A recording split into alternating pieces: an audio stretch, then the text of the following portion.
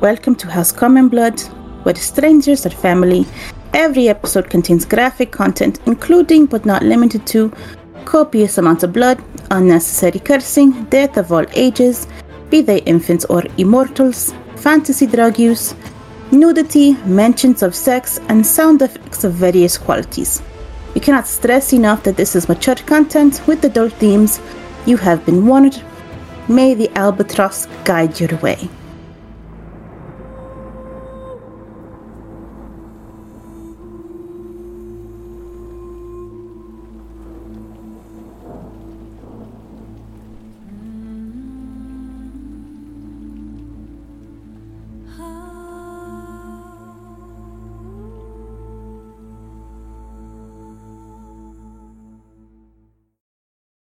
Welcome to House Common Blood. I'm Gray, your DM and host, and we're a D&D 5e podcast currently playing the adventure Hangman, March of Storms. This story follows a group of misfits facing sentient calamities threatening to destroy the world, led by a Genasi army called the Rebirth Bastion. In a nutshell, our party of former prisoners, once used for covert operations by the Giuliano's government, embarks on a journey. They have confronted an emotional vampire controlling the town of Sheum, which was made of a thinking slime mimic, a sentient calamity. After a fierce battle, they defeated the vampire, but not without consequence, such as a curse from a hag, as an example. Having broken free from the imprisonment, the group sets off, even delivering cookies to another hag. However, one member of the party is cursed to kill a living seal, leading them to a dungeon with a burial site for a Trask. This dungeon was created by an architect wizard turned elder brain named Owen. To break said curse, they agreed to an unusual pact, transplanting the elder brain of a wizard into the skeleton, the undead skeleton of a Trask. Adding to the intrigue, a fire genasi necromancer named Phoenix, serving as lieutenant to Infernalix the Ashbringer, has a keen interest in the skeleton and has now teleported himself to the burial site of the Trask. This is pretty easy to catch on to, fairly simple, cut and clear plot. I'm joined here today by my players, Mega. Hello, I am Mega, and I play the Otter Boy Triton Eddie, as well as their constant companion Eddie, and similarly named entities and otherwise. Followed by Seer, who does not want to speak to us right now, who hates us. I suffer. Repeat it one more time. I just was staring at a wall. Introduce yourself. Oh, you're right. Hi, guys. I am Moomin. I usually play a very fiery Genasi alchemist artificer who currently is as powerful as a candle right now. And followed by our spectator, Mavet. Hello everybody, I play Mavet, so Hafidash, the Astral Monk Spore Druid hybrid who was recently reborn and is taking a spectator role in today's episode. You mind defining that a little bit more clearly for me, Mavet? What does that mean? So because I am on daddy duty today, I will be telling the party through our Discord things that I would do in case a roleplay moment arises. I will attempt to talk when possible, and we will be having Eddie also controlling Mavet. And if on the wild chance Mavet dies, are you okay with that outcome? From dust he was to dust he will become. It is all a cycle. Noted. Finally, Nita. Good morning. Hi there, Okay. Nita here. I play Oluya Obak, and she is a human cleric sorcerer. Hey, that seems to be our band of misfits here. Okay, now last session, had a little bit of a doozy there. You guys spoke to Iorgu, the gatekeeper to the Grave of Ill Omens, where the undead Trask skeleton lies. And you told him someone broke into the sanctuary. He allowed you guys within his makeshift throne room inside of a greenhouse. and he allowed all of you to attempt to enter the Grave of Ill Omens, but there was an obstacle, a bunch of thorny branches that were very, very hard to cut and burn. You guys brute forced your way through, I believe, spending, about around 3 to 4 hours trying to burn through it. And best case scenario, because it would have taken a hell of a lot longer if resources were not spent. You guys went into the Grave of Ill Omens, met a fae by the name of Oakley. There are 2 of them, a twin set, and they asked the entire party they would like to race. And we're in the middle of said race, with one Oakley taking the lead with a sprint and the other one frolicking far behind, sandwiched in this little hodgepodge of adventures. Did I forget anything? I mean, Eddie had a chat. Oh, yes. You had a heart-to-heart. Eddie, actually, I feel like you can do this a little bit more justice than I can. Mind informing the audience a quick boil down of what that chat became? You see, Eddie was quite distressed, so Eddie decided to check in on Eddie, and after Eddie had a nice conversation with Eddie about what it means to like grow as a person, especially since Eddie doesn't really know how to be a person. So they eventually came to an understanding that Eddie is allowed to be Eddie and to experience things that only Eddie can, even if it might hurt Eddie. Anyone confused? Good. All right. Is everyone ready for today?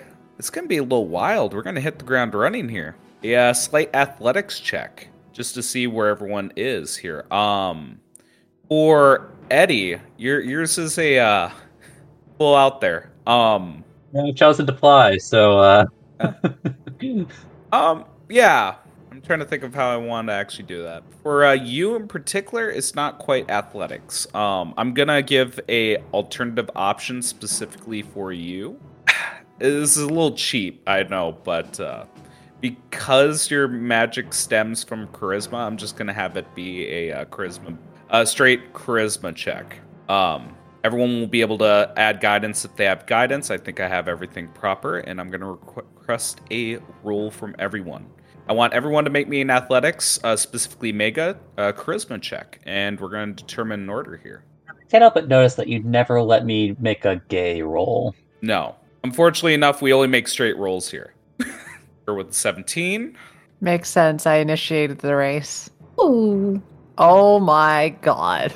Fucking Eddie with the 28. Jesus That's a natural Christ. 20.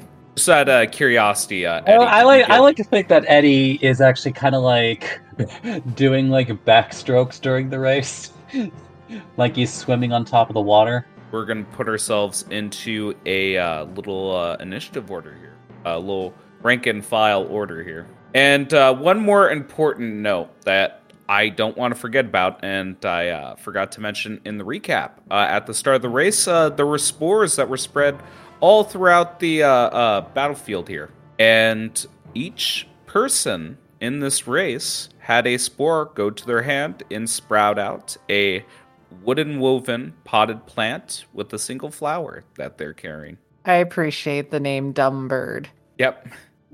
Most of the party's feeling pretty buff today. Yes, here beat me up. Gotta put those muscles to work. Yeah, I know. Jesus. I was gonna say, like, in my mind, like, I had an idea that one of these boys would be leading, but apparently I was wrong. So, yeah, you guys are doing pretty fucking good here. One is visibly upset that they got pushed to the back of the line. The other one's still frolicking here. And we're going to get to the first section of this race here as you guys are sprinting. I need to describe the environment. There is a shit ton of trees. You're in the middle of a forest with tall grass. Everything has the texture of dragon scales, along with that same solidity. If you knock against like a tree by accident, it's like the bark itself is hard as hell. You're not chipping it. If you're stomping over flowers, as you stomp down, it springs back up from its resilience. But everyone begins to sprint forward. I actually kind of want to hear from each person, like how they're maintaining this position, how they're running. Eddie, I think you're the most important because it's still good to reemphasize your current position. Like, how are you participating in this race? Is a good start to that question. And role play it for the audience. Well, like I kind of stated before, I imagine that that Eddie is just taking a very swimmer's approach to this race, thanks to the flying boots that he had been gifted. So Mhm. rather than actually looking a forward speeding on like Superman or something like that, it's more like doing like a lazy backstroke. And I feel like what's like really like helping him move forward while also still being able to fully participate without, say, running into a tree, uh, is that the essentially smoke has started to billow underneath his back, and kind of whenever Eddie looks like he's about to collide into something, the smoke just kind of alters the the air pattern so that he just slips by it, not unlike probably an otter in the actual water, where they just right around the obstacle. Aluya, potted plant in hand. How are you running in this race? You got that heavy armor of yours. Like, how are you maintaining, essentially a point of the race, like maintaining the speed against a flying otter or a swimming otter that is currently flying? So because of the helpful item that she got from Seer, she takes this opportunity to really hone into that new physique that she has. So she kind of takes like this runner's mark, but with the potted plant to her chest, and covering it with her other hand that she's got her shield attached to. And then she just kind of looks at everyone and is like, all right, here we go. And then you can see like all the muscles in her legs kind of tighten and then release, and then she darts off. Okay. Seer, same question to you. How are you running in this race with potted plant in hand? I mean, first off, they thought they were going to be a pretty good speed off until it's like, oh shit, there's two people faster. But ultimately, they know their physics. They're not going to hold it to their chest. They're going to be like, I'm going to take advantage of having my hand holding this potted plant, since it's like in the palm of their hand. Kind of like how people, when they fall over, instead of like falling over and dropping the thing, they're very much like holding the thing still in their hand. So they're not afraid of dropping it at the point. It is kind of awkward because I don't want you to imagine they're running full sprint with their arms side to side. It's like one hand on the side and then the other hand's like helping move. But ultimately, how they maintain the speed is by, well, I would easily just say it's like, okay, they are just very much puffing and huffing. They are not a runner, but they are trying their damnedest. And when they see Aaliyah run past them, Aaliyah will hear a very small faint, "You're welcome." And Mavet, how are you maintaining being last in your party, but being a neck ahead of the two Fae? Eddie, improv. Yeah. Cover. I also imagine Mavet would actually use his even though the plant life in this area is different, part of me wants to think that he would actually try to see if he could surf like a tree. Yeah, I kind of imagine the surfboard kind of stance on a single piece of land and basically riding a rolling hill. And Peckins behind that squawks slightly, looks behind, sees that both of the Fae are behind everyone, and is trying to get his bearings here. And I feel like before we reach the first interesting point of this race, I guess one of the Oakleys is going to taunt you. You're not sure which one. You know what? I think it starts off as a little bit of mockery to the one to the other. Just going, why are you back here? Shouldn't you be in front? And the other one just says, shut up! And one of the kids yells towards the party, why rush to finish when you can make an entrance? And giggles a little bit at that as they are swinging branch by branch, making their way through the thickets of vegetation here. Eddie, as you're going along, we are going to go to the next scene. He's thinking to himself, I mean, I always come right on time. The awkward thing is that I tend to be late or I don't come at all. Just not great with parties. That's what we're talking about, right? I mean, it is kind of a party. Holy cow, we're mega-sized tokens. Yeah, mega-sized tokens. Mega, as you come around here, this is what you see. All right, so as you begin to float up here, Mega, although not an obstacle to you per se, you do see an issue for the party, as you begin to see water on the ground, and what starts off as shimmering like puddles of water that span across the road. It eventually gets to the point of just like small flooded areas. But by a cursory glance, it doesn't look deep, at least with your passive investigation here. But it's just a natural obstacle that might slow down your allies here. It depends. Are you just going to fly over this and just keep proceeding forward? Hey dudes, watch your step. Literally, watch your step. Telling them to watch their step, and you fly over this tiny obstacle. And I can tell you that's about 300 feet long. All right.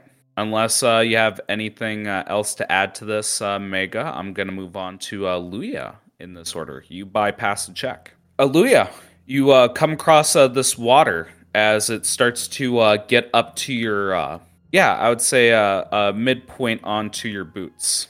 Okay. Mm-hmm. A large amount of water, but again, same as a good old Eddie, it doesn't look deep.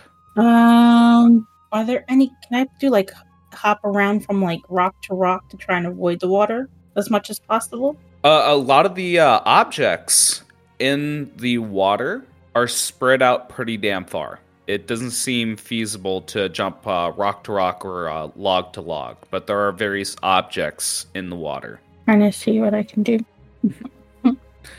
Keep in mind, Aluya, it is 300 feet long. Okay. I encourage everyone, while Aluya is thinking, to come up with your own plans, questions, what have you. You know what? We're just going to trudge on through because I don't want to use anything. All right. Everyone else will see this, but Aluya, I'm gonna have to ask you to make a dexterity throw at disadvantage. Okay. Okay. With a 2+1, Aluya, you begin charging through, and as you go through the water, you fall way deep into it. I'm gonna use my ring to succeed. You're gonna use your ring to succeed. Okay. Yeah. You still have not passed the obstacle, but you do not fall in. So I guess the way that I'm going to narrate this here is as you begin to run along, there is a sudden and very deep switch to the ground here, as one of your legs goes really, really deep into it. But with a success, I will say that you're standing on water, Aluya. I'm standing on the water? Yes, as you begin to run, one leg dips really deep into it. The other one, as you begin to flail, falling, catches tension on top of the water. And you raise yourself up, and you are standing on water. I don't think I'm going to question it. It's going to help me to my advantage and just kind of keep pushing on. Don't know what that was about, but great. We move. Okay. You keep charging forward without investigating. Gotcha. Make me another. I'm gonna last one. Dexterity saving throw at disadvantage here. I'll make you roll. The water just wants to give you a hug. And that is a 1. Still have my ring. I'm gonna use it again. Got my last charge. Oh my god, why? You know what? Me as the DM, I feel nice enough to say this. Are you sure that you want to use that last charge? I guess I won't. I'll sink and die. If you want to sink and die. I'm just making sure because I may have hinted at it, but with this session, there is going to be combat. I'm just asking if you want to use that particular last resource here. Alright, I'll save my last 2 charges then, instead of just having 1 left. We see Aluya fall deep within the water. Mavet, you are... Or sorry, Seer would be the next one. Seer, as you run up here, you will see that your friend Aluya sunk deep into the water. What do you do? Before I run into danger like a lemming, I will survey the scene to be like, what the fuck happened? And then I'll act, because I have an idea how to keep Aluya alive if they're about to die. So Okay. just be more careful about the water environment. Just like, It's a race. Who's got time for investigations in a race? We gotta go, go, go. We gotta win. People that that try to watch where they're going. Okay. So what are you doing, Seer? One more time for me. I'm trying to see, it's like, what is wrong with this area? Okay, we can do a perception check would be appropriate. No, investigation. Investigation. All right, let's do it. Wow. 27. You see, as Aluya was floundering about there, confused about the depth of the water and standing on top, what I will give you is the water itself, where Aluya was standing on the water. There was a reflection of a rock where she found ground. So very much is like the reason why they didn't fall in is because they caught themselves, and then they kept running, and then they fell into the thing that had nothing, basically. Where she fell in, there was no reflection. It was just water. Where she was standing, there was a reflection. Damn. All right, I will go to reflection. I'm going to see if I can see Aluya, because I might have to just save Aluya, because they're the one that can sink and die from their heavy armor. Mm-hmm. Okay, you're going to assist Aluya here? I'll first run on the reflected water, and then look to see where Aluya fell. I will say, if you do assist Aluya, you will... I'm just going to put it out there. You're going to be forsaking your progress in this race. You're essentially halting. You okay with that? I am okay with that, because what's worse than losing a race? Losing a life from not looking where you're going. No need for a check. Just give me the flavor. Very much, they kind of run over. They look into the area where Aluya fell that has no reflection. They basically see Aluya just bobbing in and out into this water. It's like a little, I would say like a boyo or whatever. I'm trying to remember what it was. A buoy. And basically Aluya is in this awkward situation of like their newfound strength is working against them, as now they are not used to trying to swim with armor in water. Because usually they used to just be like, I'm going to sink because I'm going to die since I can't hold this armor. Now they're like, I can hold this armor, but what do I do now? Seer's going to basically just get onto their knees, be like, slam their face into the water and put their hand in to grab Aluya. They're not very strong, but they're strong enough that they could get Aluya to reach to grab something to get them out of the water. As Seer's hair is out again. Aluya, what do you add to that? Oh, Jesus. All right. Oh, God. Thank you. I don't know what happened, but I'm so glad you're here. Seer makes a strange face, but then goes back to their thing and go like, you're welcome. Please look where you're going. I'd rather not have a companion die from, and I will say this as kindly as possible, from their ignorance. This voice echoes in your mind. Watch your step. Watch your step. Mavet, how are you getting through this obstacle? Assume all information is being shared. So did I pass my roll or not? What? So you're brute forcing it? Yeah. Okay. I'm in dead last. I'm more focused. Since I'm in the back of the pack, I'm like, I just keep on running. So my vet would just, whatever line he is in, he would just be running straight. Okay. I'll make the roll for you. Doing straight athletics here. You too fall into the water, getting halted. It seems like Eddie is the only one to pass through this obstacle without any issue. And with that, I imagine all the party members in the water, covered in mud, and right beside you guys, like a side profile angle of all this action happening, we see a child just running across the water without any issue, sticking out their tongue and putting, thumbs in the ears and wiggling their phalanges as they pass you by. And as Mavet sinks down into the water, before his right arm goes down, you see him sinking as his middle twig slowly get submerged.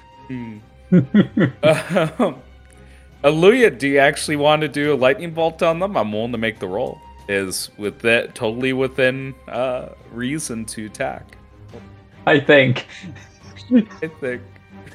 Actually, that's very on brand. Never mind. Go for it. Very on brand. Child water, yes. All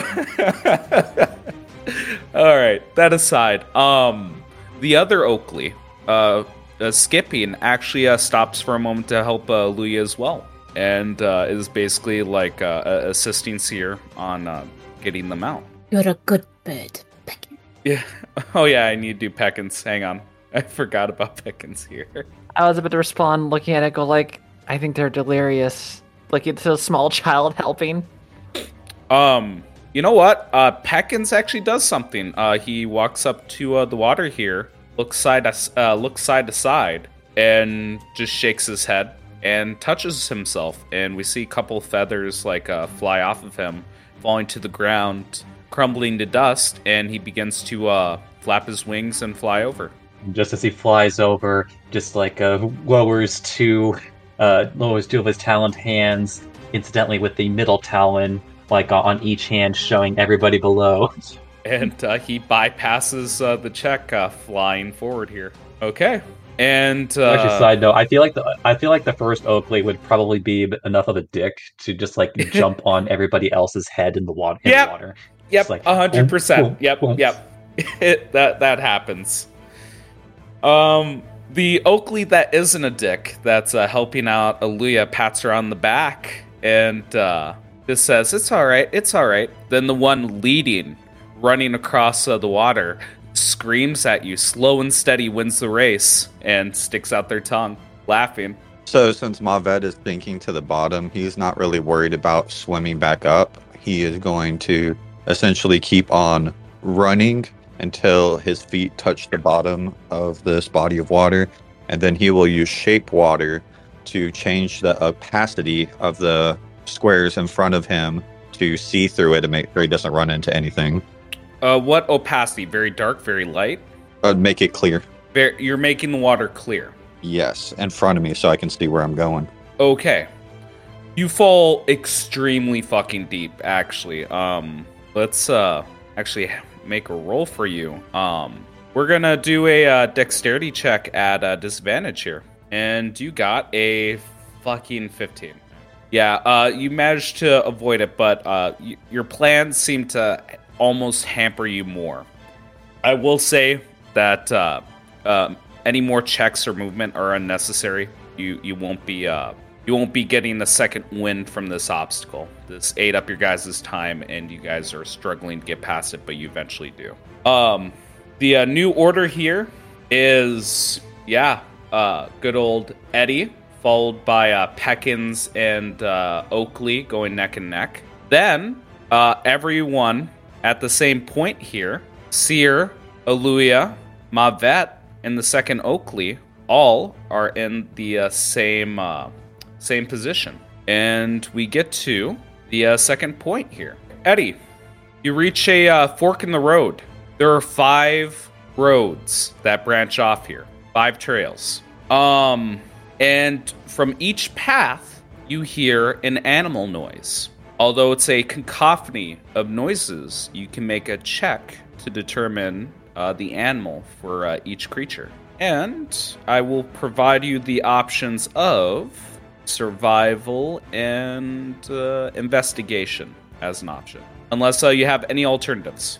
I can't really think of what would be other alternative checks. I mean, besides nature, but that's not much different from the other ones anyway. That's just important for me to offer to the other players as well. That's why I was asking. And yes, that is a good option as well. If you'd like to take nature, you can, but those are your 3 options: investigation, nature, survival. Just for a total of 16.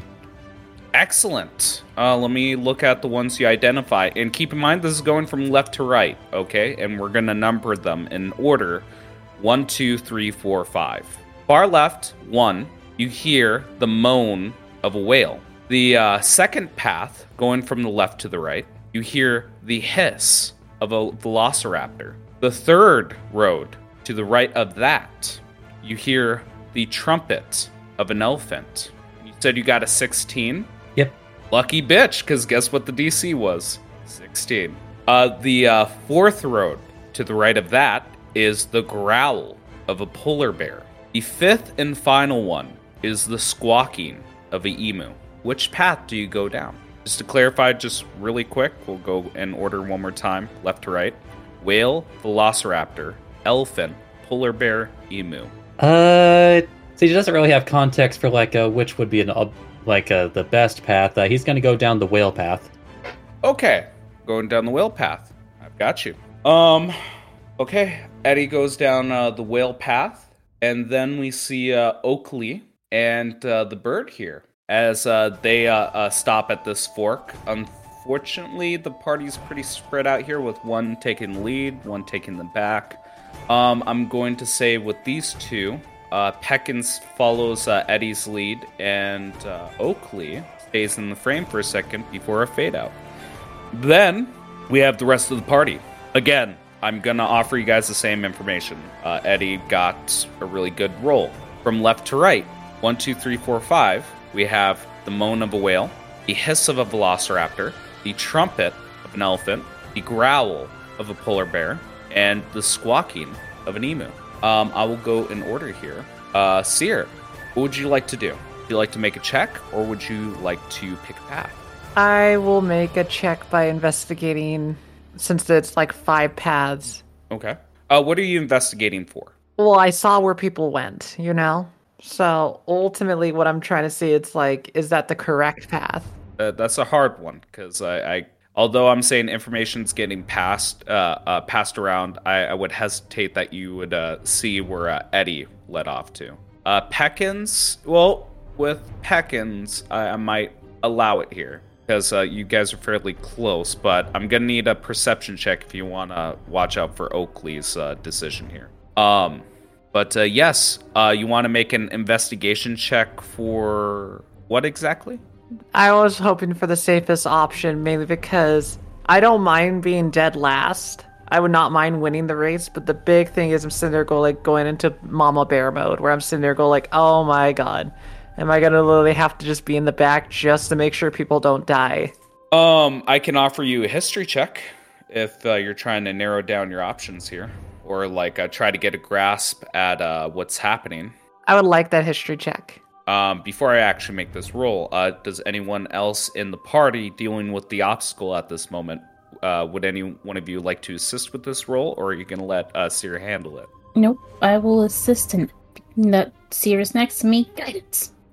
If you are just aiding, then we can... well, actually, I want to know, how are you aiding? Besides the guidance, because the guidance is always, the default. How are you assisting with history with this? Does he, because I'm used to the forest area from, behind where I live, and certain paths look a little bit more sketchy than others, or maybe animal sounds that I might have heard of, using that knowledge to see which would be better for us. Okay, if it wasn't for that final little tagline, I would have actually said no. But with that, Seer, you will get an advantage on your roll. 20. 20, yeah. Here's what I can tell you. I can't give you the answer to this riddle, but I can cross out some options. It is extremely unnatural to hear the moan of a whale in a forest. It is extremely unnatural to hear the growl of specifically a polar bear within this forest, leaving you with 2, 3, and 5 as your options. Velociraptor, elephant, emu. I mean, I wish I could be oh, the Velociraptor's obvious, but then I sat there we have a place covered in dragon scales. So I'm sitting there huh. I think a better question is, if those are unnatural, what's most natural around in this area? What animals would you be likely to see? In a forest? In this setting, yes. Honestly, it's not the emu, because they don't like densely forested areas. They can be, but they're not big. That would be a turkey or a cassowary. Yep. But in this case, I'll pick the raptor. I'm sitting there going, like, that makes sense. They used to run around in the ancient times in woods and forest areas. More to the point, it's actually established of the ecology around this area with a dynamic between velociraptors and a certain beast, a jabberwock, which everyone in this party is familiar with.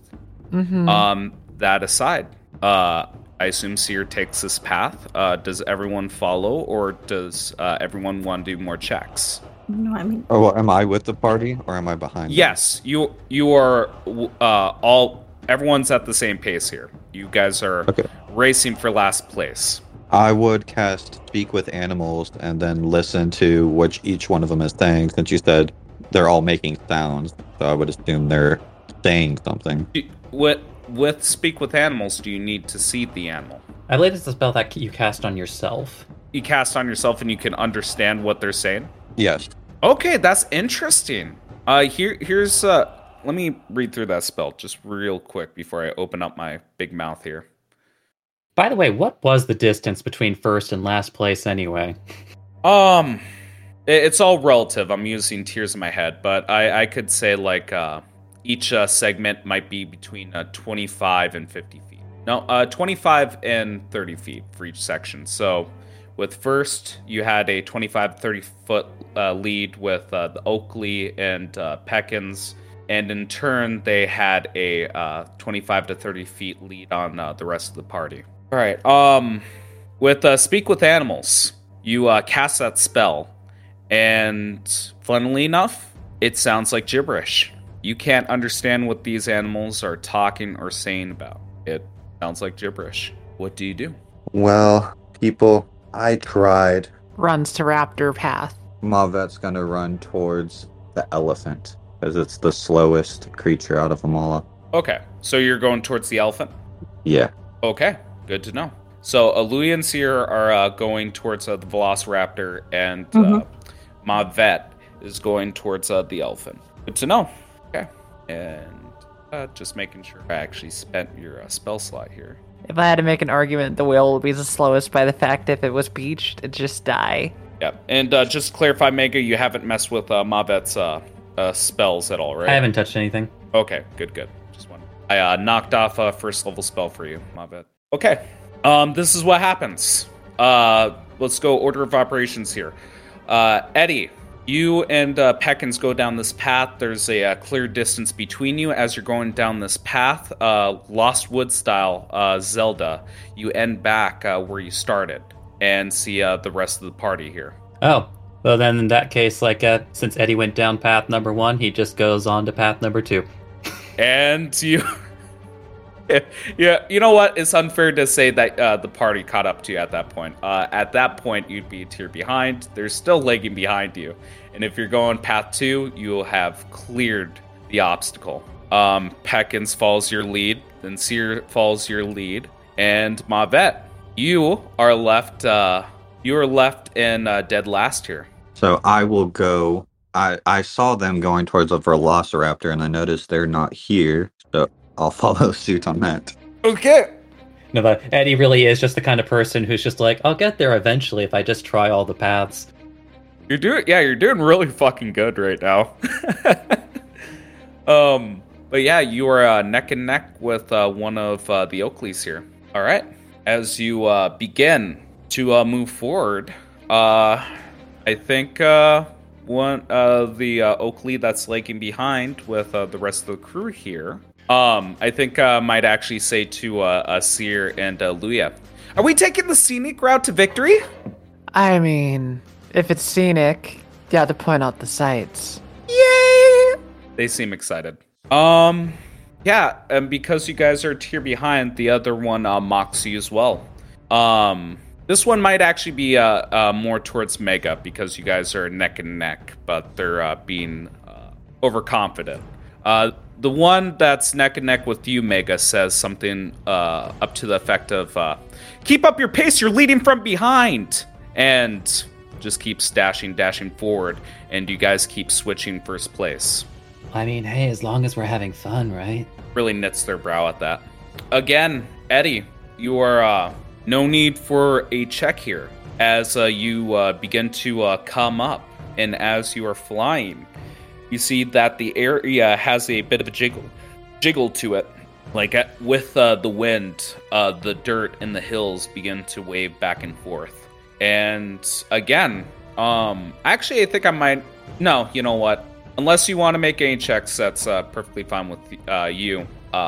You and Oakley bypass this obstacle. I'm gonna give it a moment before I actually pass. Is there anything you'd like to do, or are you just aiming for first place here?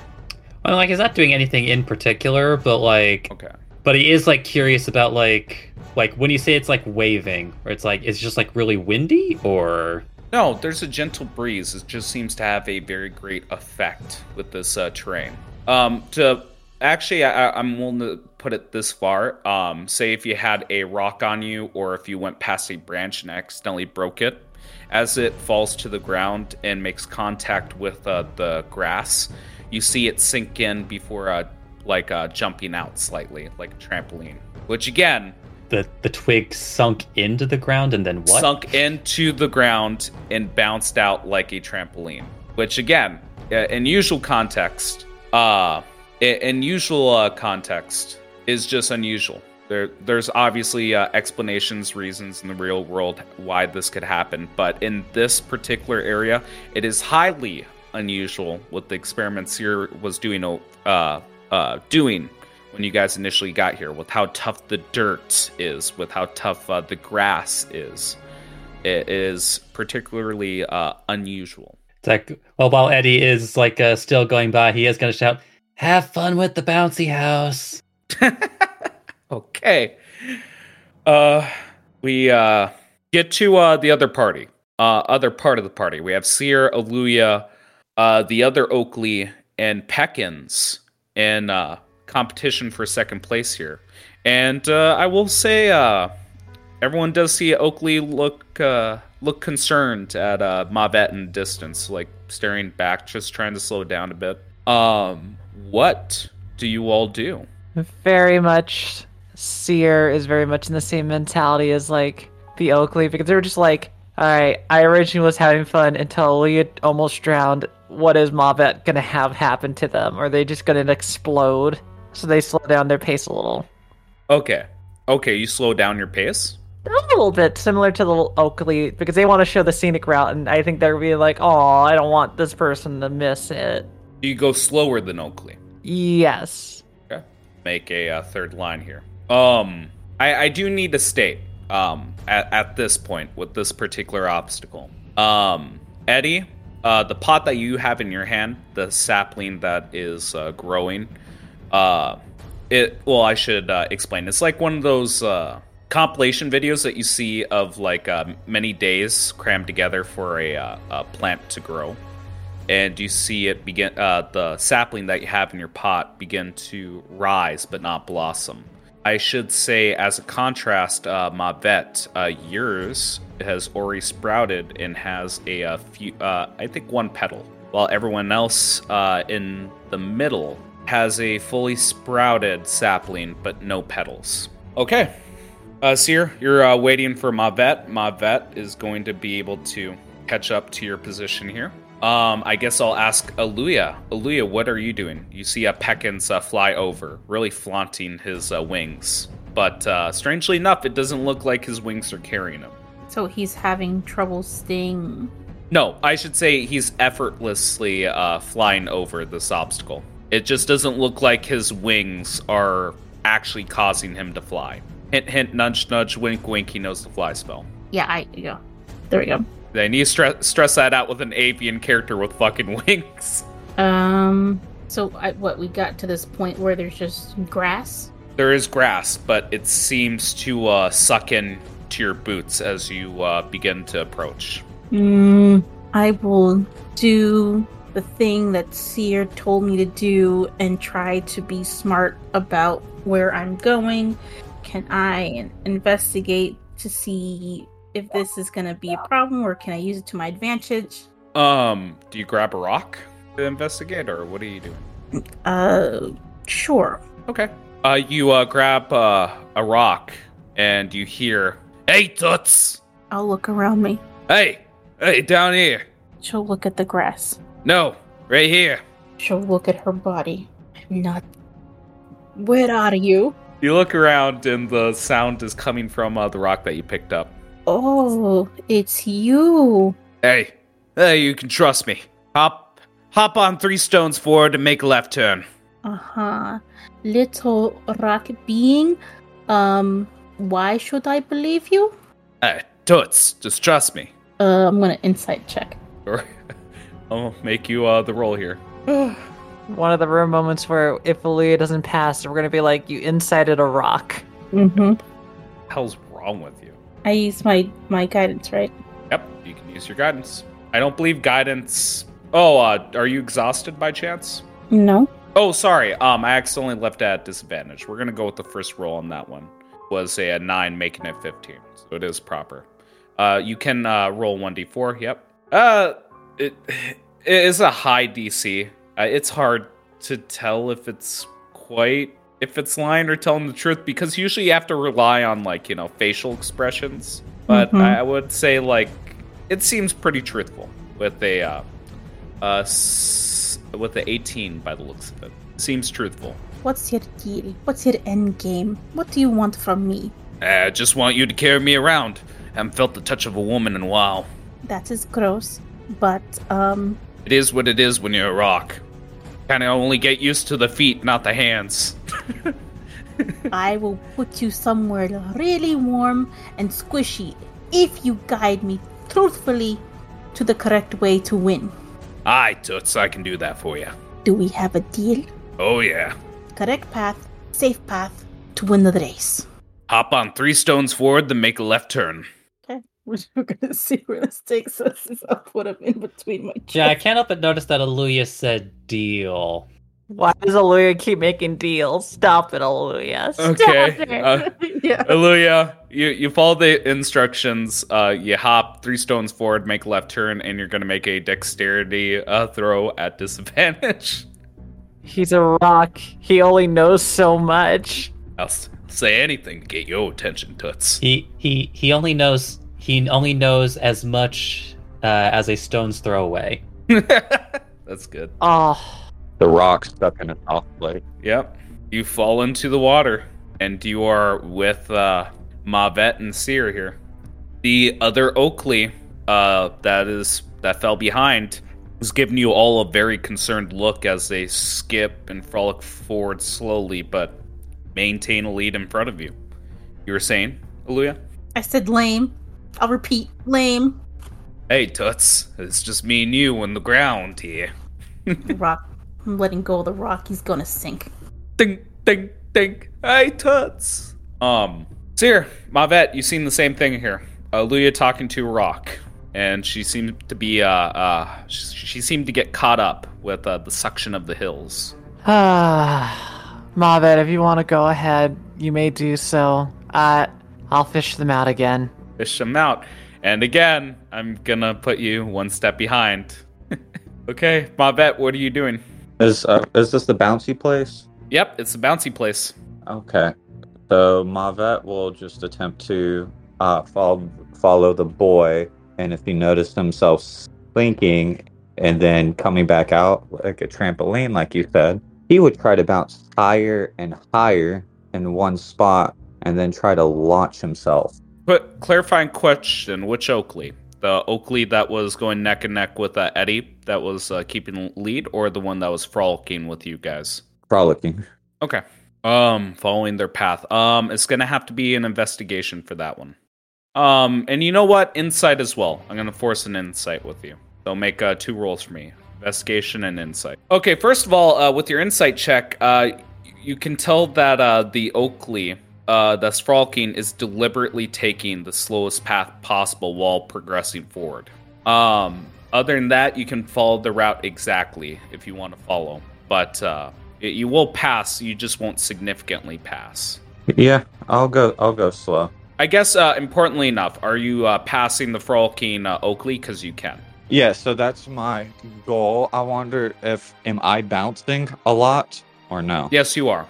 Okay, so with that, I want to try to bounce taking the still being slow, but every bounce, I want to try to attempt to bounce higher, like sinking more in the ground to get more elasticity, like a trampoline, making myself tighter in a ball, and then see if I can launch myself in front of him.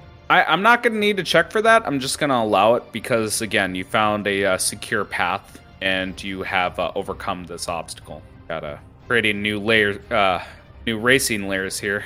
Just to announce the positions on this race, we got Eddie and Oakley, number 1, racing neck and neck the entire time. You know what? I'm willing to offer it to you because it does seem a little strange, since this person seems to be gliding through these obstacles with no issue whatsoever. For Mega, I'm going to offer you I'm going to say perception. Yeah, with the 9 perception, I feel like you have tunnel vision. Eyes on the prize, man. You want to get to the finishing line. And I feel like it's more towards like it's speaking to your inner nature. This is like a breath of fresh air after all the bullshit you've been dealing with the last couple days. But yeah, we have Eddie and the first Oakley going neck and neck. We have Peckins and Mavet leading in competition for second. The third Oakley in 5th place. Aluya in 6th place, and Seer in 7th. All right, let's get to the last part here. One of the Oakleys says, yeah, I feel like the final taunt is from, the second Oakley, the one in 3rd place, but it's loud enough for everyone to hear. But it's directed towards Aluya and Seer with a little bit of a grumble in their tone. I think Oakley says, some of you are in a hurry to win, but you're in no rush to be in first. And I'm going to say that, Eddie, you do see in the distance a Trask skeleton, and it seems like you are going to reach it. No more obstacles. It is clear that you can get ahead of this child. Do you try to beat this child? I think Eddie would let the kid win. Okay. Mavet. He's just here for the ride. Mavet, you would need a skill check, but would you like to take over and run past Eddie and the first Oakley? So Mavet would wait until the last place catches up. Just to clarify, your flower did change with your position, Mavet. And I should offer the same thing to you, Mega, is as you're getting closer, at your pace, the flower has 3 petals on it, and when you finish, it will have 4 out of 5. Mavet, same scenario, but 1 less petal. Sorry, would you like to make a check to pass Oakley and Mega here? No, I'm gonna stay behind and wait until I can have Seer and Mavet, or Seer and Aluya catch up with me. Okay. So if I need to just stand there, I will. Trying to imagine if Peckins is trying to win as well. I'm gonna make a roll because it can go either way for Peckins. Make it D20 roll. 10 and under, he's going to let other people finish before him. On 10 and 11 and higher, Peckins is going to try to win. Peckins really wants to win, and I accidentally rolled Oakley, but doesn't matter. All right, Peckins is actually going to make an Arcana check to try to win. I love how it's like Eddie's like, I'm gonna let this kid win, and then we have Mavet being like, I'm gonna wait till everybody catches up so I could at least feel like I'm gonna win, and then you have Peckins being like, fuck you all, gonna win. He doesn't. Unfortunately, with his 13, he does not have enough speed to beat the child. We see the first Oakley go past and into the area. Apparently, they figured out a finishing line in their head, and the kid is screaming, raising their hands up, and just says, "The winner is not me." Eddie, do you finish after? He doesn't really have any reason to stop. Like I said, he's just like here along for the ride. Okay, so you finish in second place then? Yeah, but that's the position he winds up finishing in. You finish in second place. Mavet, you in third or fourth? Or are you prolonging your position? I'm prolonging until the girls come. Okay. So the second Oakley meets you neck and neck and actually yells at you. Actually, are you going backwards? Are you stopping? I'm stopping. I'm just sitting down, waiting for them to come. You're going to have to make me a Constitution saving throw. Joke's on you. You'll have to make that. Yeah, I know. You are going to make a Constitution saving throw. You get a 15 as you take 66 psychic damage. Jesus Christ. Gee, what the hell? I'll explain in a second. Hang on. And it's going to be half because he did pass. Oh, sorry, not psychic. I apologize. It is not psychic. I would describe this as force. As you take 10 damage. And I'll explain why. As you begin to stop, the second Oakley screams at you. You can't do that! That's cheating! And you take damage as the environment itself. I shouldn't say the environment, but you feel the wind around you begin to strain, constrict you, and hurt you. Jesus Christ. So did I took 10 damage, not 66. You would be at 64, not 66. Okay. After I take that damage, I guess I want to walk towards the kids, but who passed me on the way to the finish line. I just walk back and forth very slowly, waiting for the girls still. You're okay, just forward and backwards? So not closer and further from the finish line, mainly just still the same distance, but left and right. I need to know, are you actively going towards the finishing line, or are you moving away, or are you staying stationary? So I wouldn't say stationary. I need a clear indication of the direction you're heading. I don't get any closer to the finish line. You don't get any closer to the finishing line? No. The Oakley says to you, I'm warning you, we're racing. Continue to do so. I'll take one step closer, and then my vet will act out of breath. I just need a second. We're gonna need a performance check from you, buddy. I need you to understand that you if you fail, you're gonna be making another save. Or do you understand that? That's fine. I mean, my vet's main focus is making sure everyone's okay. Your choice. Would you like to make a deception or performance? Or unless you can argue for something else. What would you like to do? Performance. You'd like to make a performance. I'll make that check for you. Do you have guidance? I assume I want to be close enough. Or, no, I don't have guidance on me. So. You don't have the spell. Got you. Or, sorry, the cantrip. All right. You roll a 2. 3. Coming a 2. You're moving forward by 1, but you're still... the issue is you're pretending to be out of breath and taking deep breaths. Is that correct? Correct. The Oakley says to you, you're a tree, you don't need to breathe. And we're gonna make another Constitution save for you. Part of me wants to imagine the performance is actually you know how it's when you're out of breath, it's yeah, it's short breath in and then long breath out. I imagine he accidentally did the reverse. Yeah, there you go. Gonna make a Constitution save here. All right. Okay, with a 17, it's half damage, but a 66 force. You take 11 damage. 53. I need to ask, Mavet, are you going to keep up these antics? Because the other Oakley does pass you at this point. Well, are the ladies catching ground while I'm doing this? Let's see. You were in tier. The first one you got punished for. That brought you behind, made you switch positions. And the second one, Aluya would have caught up by now, but not Seer. What do you all do? Well, I should say Aluya and Mavet, what do you do? Not Seer yet, because she is falling behind. I'm gonna wait for Seer to move slowly so Seer catches up. And then once she does, I'm gonna grab her by the hand and swing her forward ahead of me. Okay. So you're moving in direction towards the finishing line, slowing down your pace for Seer to catch up. Yeah. Yep, you're still moving forward. Seer is going at a full sprint, I'd presume. I mean, enough to carry the pot, but now they're paranoid, going am I gonna have to fish you out again?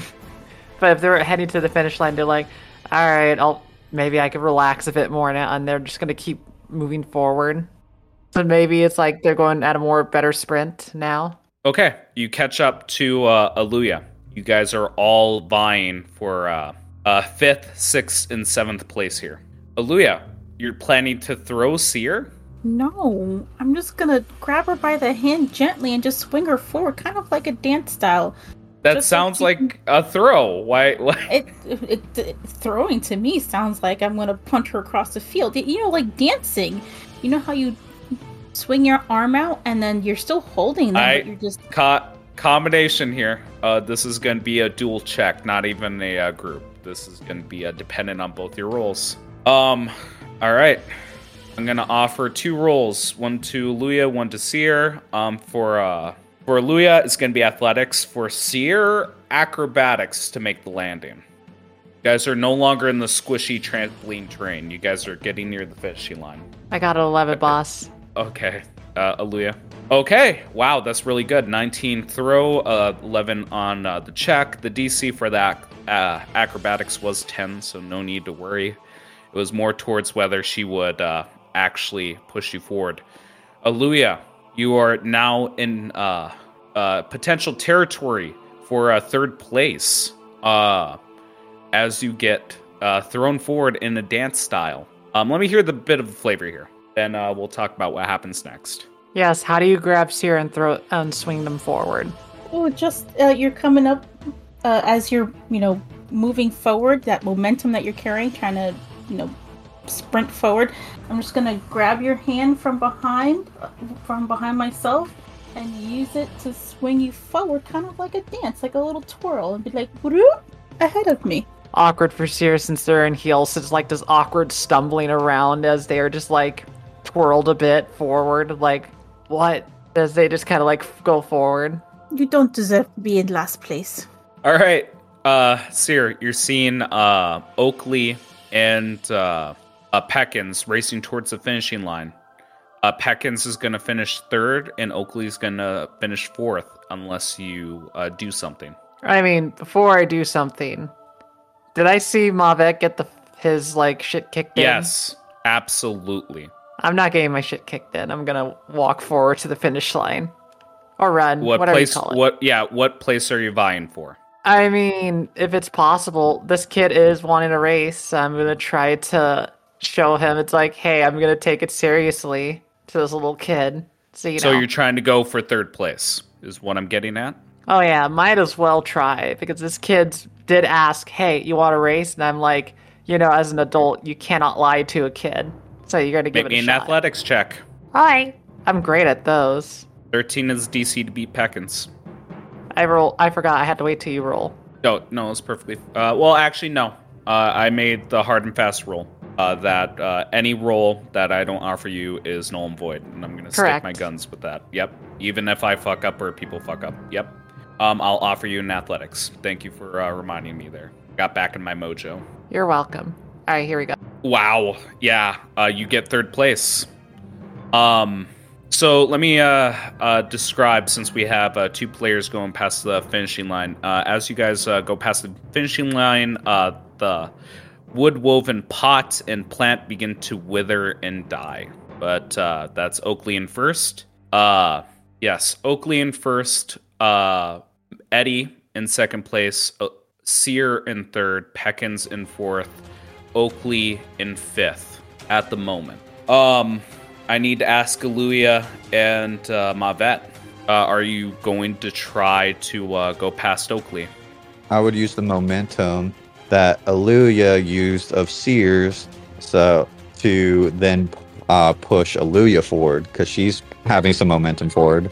Okay, so you want to spend a check to try to push Aluya forward. I suppose this will be the last check I will allow from the both of you, unless I request it, because both of you did some significant actions before at the end of the race. The same thing as before. It's going to be athletics from Mavet and acrobatics from Aluya. Aluya, I'll offer you the roll. Are you going along with this, I should ask, Aluya? I think in the moment, understanding that he's trying to do the same thing I did for Seer, I'm not gonna contest it, like put up much of a fight. Okay, it's good to hear. I'll make the athletics. You might eat shit though. I said acrobatics or athletics? Acrobatics. Sorry. Why do I feel like Mavid's like, I'm gonna help you move forward, and they just make you face plant? With an 8, let's see the damage control. Okay, so with an 8 athletics and 21 acrobatics, you don't eat shit and fall behind. You get shoved by Mavet and nearly eat shit, but you maintain your position. I guess this is going to be the last rolls. Mavet, Oluya, are you trying to pass Oakley? No. She's been trying so hard to get to first. She'll just take whatever she can. Mavet? Okay, so Mavet would want to go up to Oakley. Is he moving, or is he just standing there? He is not standing. He's been moving this entire time. Okay. So then I would just slowly... I would keep pace with him, and then essentially try to let him win by purposely falling before the finish line. You're going to purposely fall?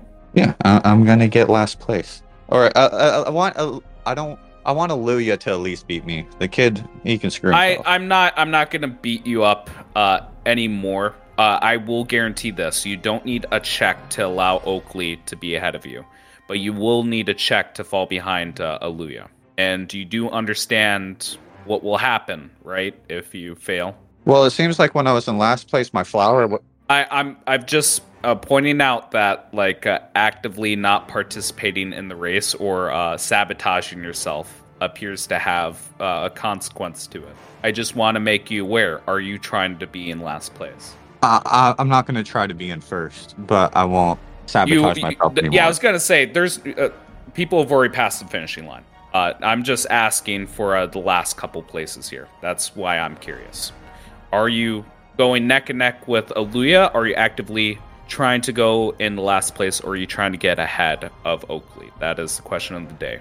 I think to help him out, Oluya will give Mavet a look like, do your best. May the best person come second to last. You'll walk to the end, and Oluya is going to be taking 6th place. All right. Okay. There's no need for a check for that. As Oakley finishes 5th, looking back, we see Oluya taking 6th and Mavet taking 7th place. And you see that the Oakley in 5th place is pouting. Not fair. Kicks their foot on the ground a couple times. And you see the other Oakley just go... the other Oakley running around you guys, laughing. And I think the other Oakley begins to bite their lip. And as the first Oakley, who got first place, is running around the group again and again and again, we see a zoom up of this kid laughing, and a zoom up of their face and upper neck as a dagger. It's embedded from one side of the neck to the other. And the kid falls to the ground dead. Before I move on, any initial reactions to seeing a child impaled through the throat with a dagger? I'm sorry, did I... What? Kid is running around, and we see a zoom up of the Oakley that got first place, of their face and neck, as a dagger. It's embedded to their throat, one side and through the other. Any initial reaction? That's all I'm asking. Initial reactions, not actions. Well, that's what I would say. It's like above table. I had suspicions about this one in particular, but ultimately, Seer just kind of looks and just very much looks down to the other Oakley and being like, The other Oakley's hand is outstretched like they threw the dagger. And again, initial reaction. If you're going to say something, keep it to 1 to 2 words. Well, like Eddie said, wait, what?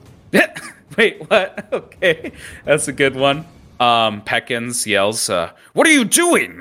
That leaves the other 3. Seer, do you see anything? Do you just quirk an eyebrow? What's happening? I mean, as I said, above table, I think I have something aware, but I'm going to look at the kid and very much just make a, Okay. Mavet and Oluya, any initial reactions that you'd like to do? No, my mouth is agape. I'm just in utter shock. but I do think I should have lightning bolted this bitch. And Mavet.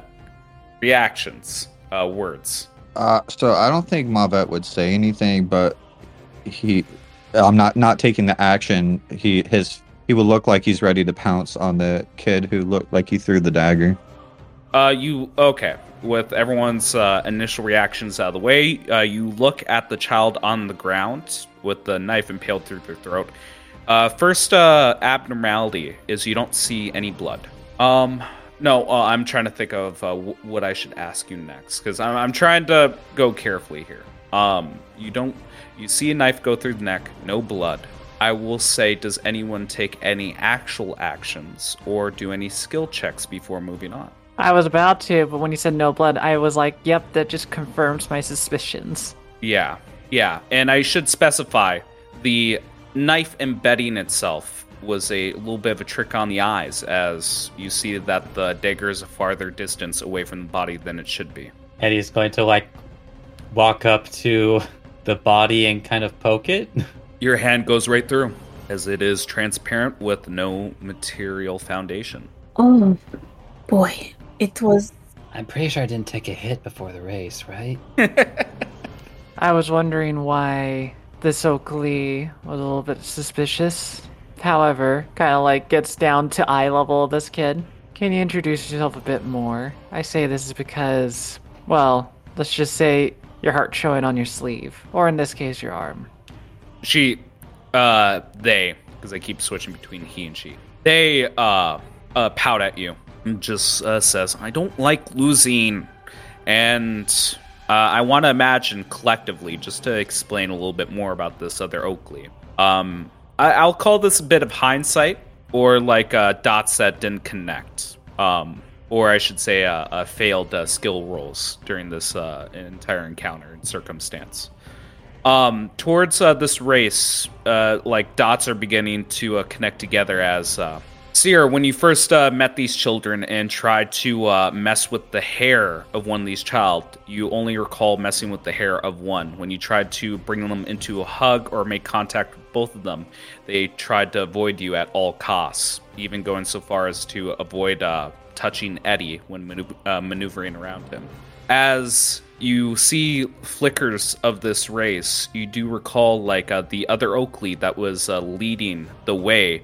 Didn't have any issues bypassing any of the obstacles, going so far as to run on water, going so far as to effortlessly go through a bog. Towards the forest that no one was privy to initially, we can actually see the other Oakley just going directly forward through the thicket and phasing through all these trees. And eventually we get to the finishing line. And throughout this entire challenge, a common thing rang through your head, a common thing they've been saying passively throughout the race. Slow and steady wins the race. Keep up the pace. You're leading from behind. We're taking the scenic route to victory. Why in a rush? Why rush to the finish when you can make an interest? And finally, while some are in a hurry to win, you're in no rush to be first. As it seems like the objective of this race wasn't to get first place, but to be last, or more importantly, be behind the Oakleys. With that being said, good old Aluya, Mavet, and Seer get a couple things. First of all, you get 1d4 throughout this following combat that you can add to all your rolls. Treat it like you are blessed. And this also does stack with a regular bless if anyone has the spell and wants to use it. For Mega, because you did not finish in first place, nothing bad happens to you. But you gain no benefit being ahead of the second Oakley. I believe, correct me if I was wrong, Peckins tried to get ahead of the second Oakley but failed, right? That's why I said. Mm-hmm. Technically, it'd be Mavet that got the very last place. Although the final boon here is with Eddie, There is one thing. Although, Eddie, you don't have anything extremely bad to you, you do have one downside here. As your flower did wither and die, you have a disadvantage on the first roll you make. Everyone else who was behind Oakley gets advantage on the first roll they make. I gotta be honest then, because if you pace me off of how close I was to the finish line, I got third place, which means I was the head of the second Oakley. So everybody else gets a 1d6. Everyone else gets bless, which should be a 1d4 if memory serves me. Okay. And you can stack it if someone has that spell, you said. Yes. This is a concentration-free bless. Thankfully, since no one got first, no one is getting a 1d4 taken off the rolls. So that was the two criteria here, is your place in relation to the Oakleys, along with your flowers here. 2 players' flowers withered. That'd be Seer and Eddie. An attack or saving throw you have disadvantage on, but only one. For everyone else, attack or saving throw you have advantage on. You guys have finished the race. Make sure you mark that down and remind me throughout the combat that's 1d4, or remind each other. This is going to be important. But this is your preparation time. You guys see the trash skeleton in the distance, and you guys are conversing with the Oakley. And again, like after these flashes come to your mind and the objectives of this game play out, we see the Oakley dejected, looking down, just going, you win. Well, that's also why I was just gonna, here's the thing. I actually kind of knew from last session from the start that one of the Oakleys was fucked when I was like, tickles and stuff like that are not the big deal, but you let me get away with, touching them. And that's the big thing that I was like, I was already suspicious from the start. But I will do this where it's like, I go to eye level of Oakley as they look dejected, and I kind of be like, look at me for a second. Oh, does the kid thing of looking far to the right, far up, far to the left, and eventually meeting your gaze. They will gently put their hand on the kid's cheek and be like, I appreciate at least you played with me, and at least showing me the scenic route. Mm-hmm. Don't look at it too sad, but guess thank it you. was fun. It was. Is everyone ready for the battle map? Pretty much, because I think the final thing Sierra will say to Oakley, it's like, it gives us a little bit of small relief of joy before we have to get our hands dirty. As Sierra will slowly stand up. As we get close to the trash skeleton slumped on this hill, you see a magic sigil all around it, glowing infernal red.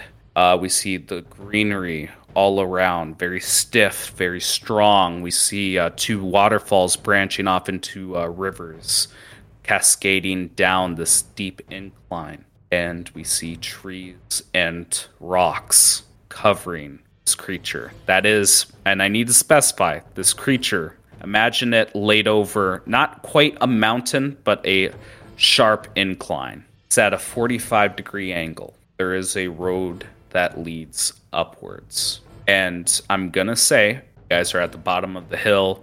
Oakley gives you a wave and dashes off into the trees. And get ready for what happens next. If you have any preparations, any things you guys want to do before an encounter, now's the time to say, hey, I'm going to do this, I'm going to do that. I'm going to get all ready. Just write them down, get them ready. I mean, sadly, that's very easy for me. I got nothing. The only thing I'd possibly say is Peckins is like, you really try to win against a child. And that's pretty much it. You know what they say, if it isn't worth going after, it ain't worth the race to begin with. The hell are you doing? I was just going to shrug and be like, Oh, I guess this would be a good moment to show us Seer. Peckins does come up to you, Seer, when you say that. Rolls his eyes, and he holds out his taloned hands.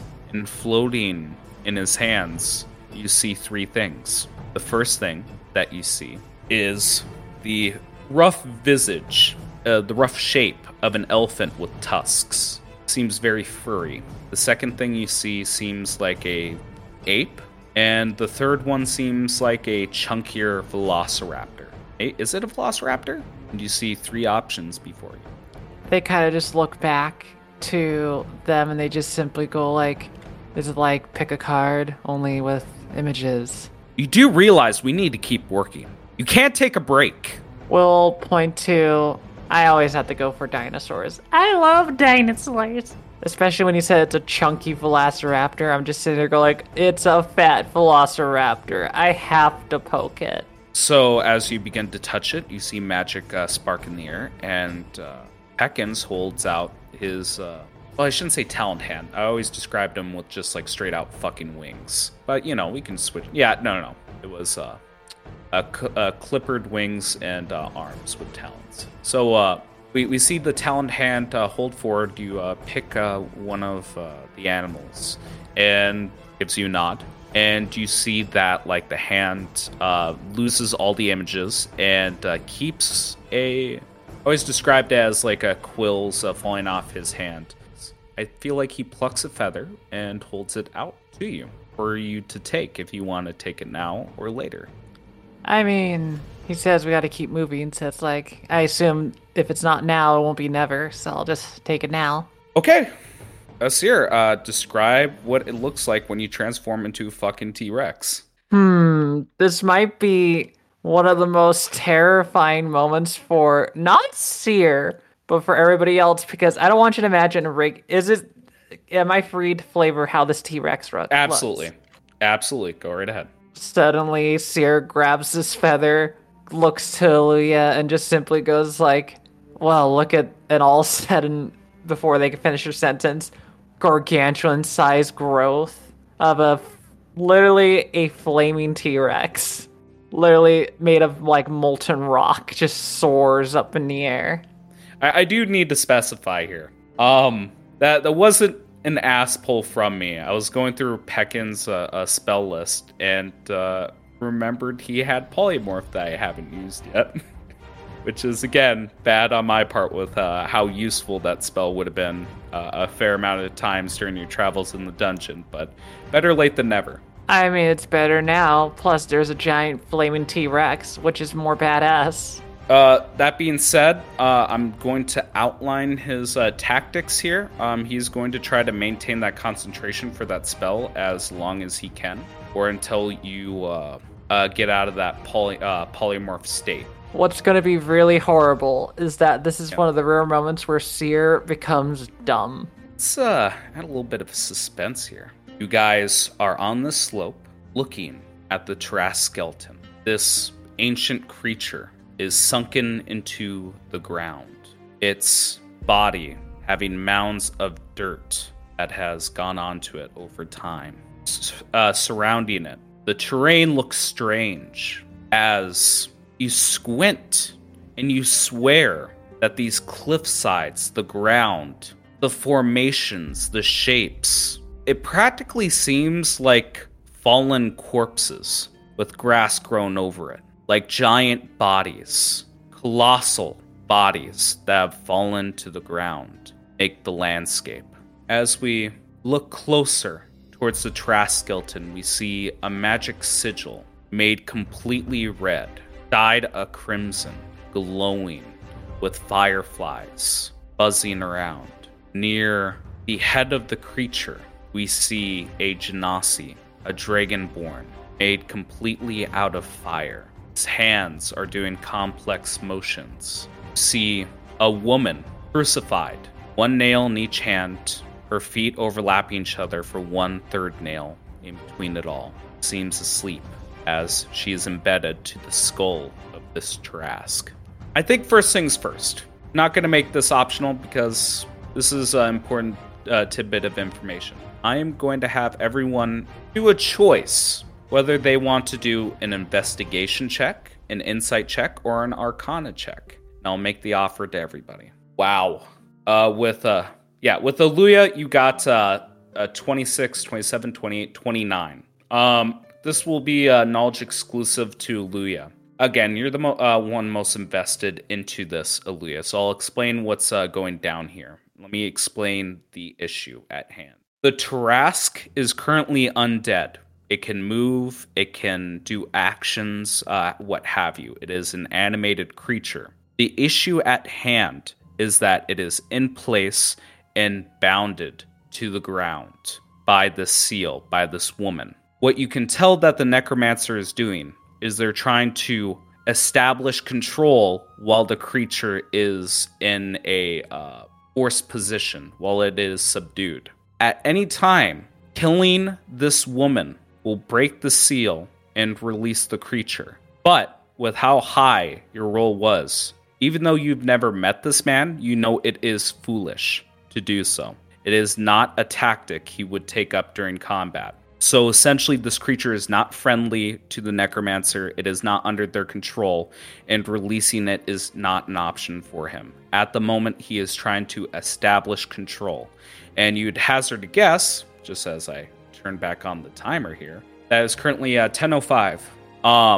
You would hazard a guess that this creature, at this domination, probably would have happened in the next 2 hours. But fortunately, you guys got here on time. Okay, so just to make this really short and sweet, the woman is an important target to bring down, right? But the dude she's with is not going to let that happen, and he should not be trifled with.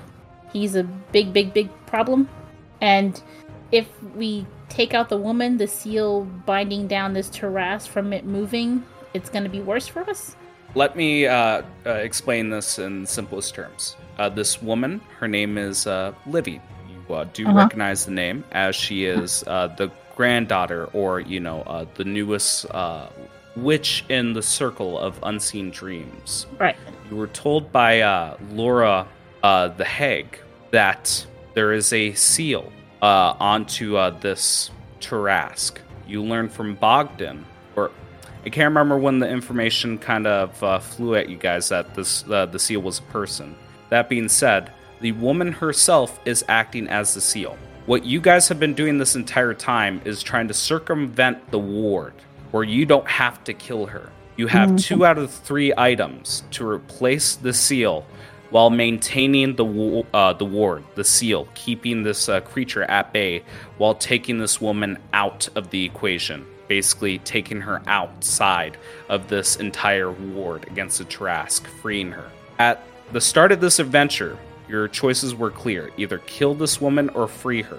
That is on your own independent time limit, which I believe you have one, if memory serves, it could be one more day or a day more. I'll look through my notes later when it comes into effect, but I'm not too concerned about that. To deal with your curse. Because at the end of the day, you were told by destroy it. Velma that you have to kill the seal. She is the seal. Mm-hmm. So are you following with me so far? Yeah.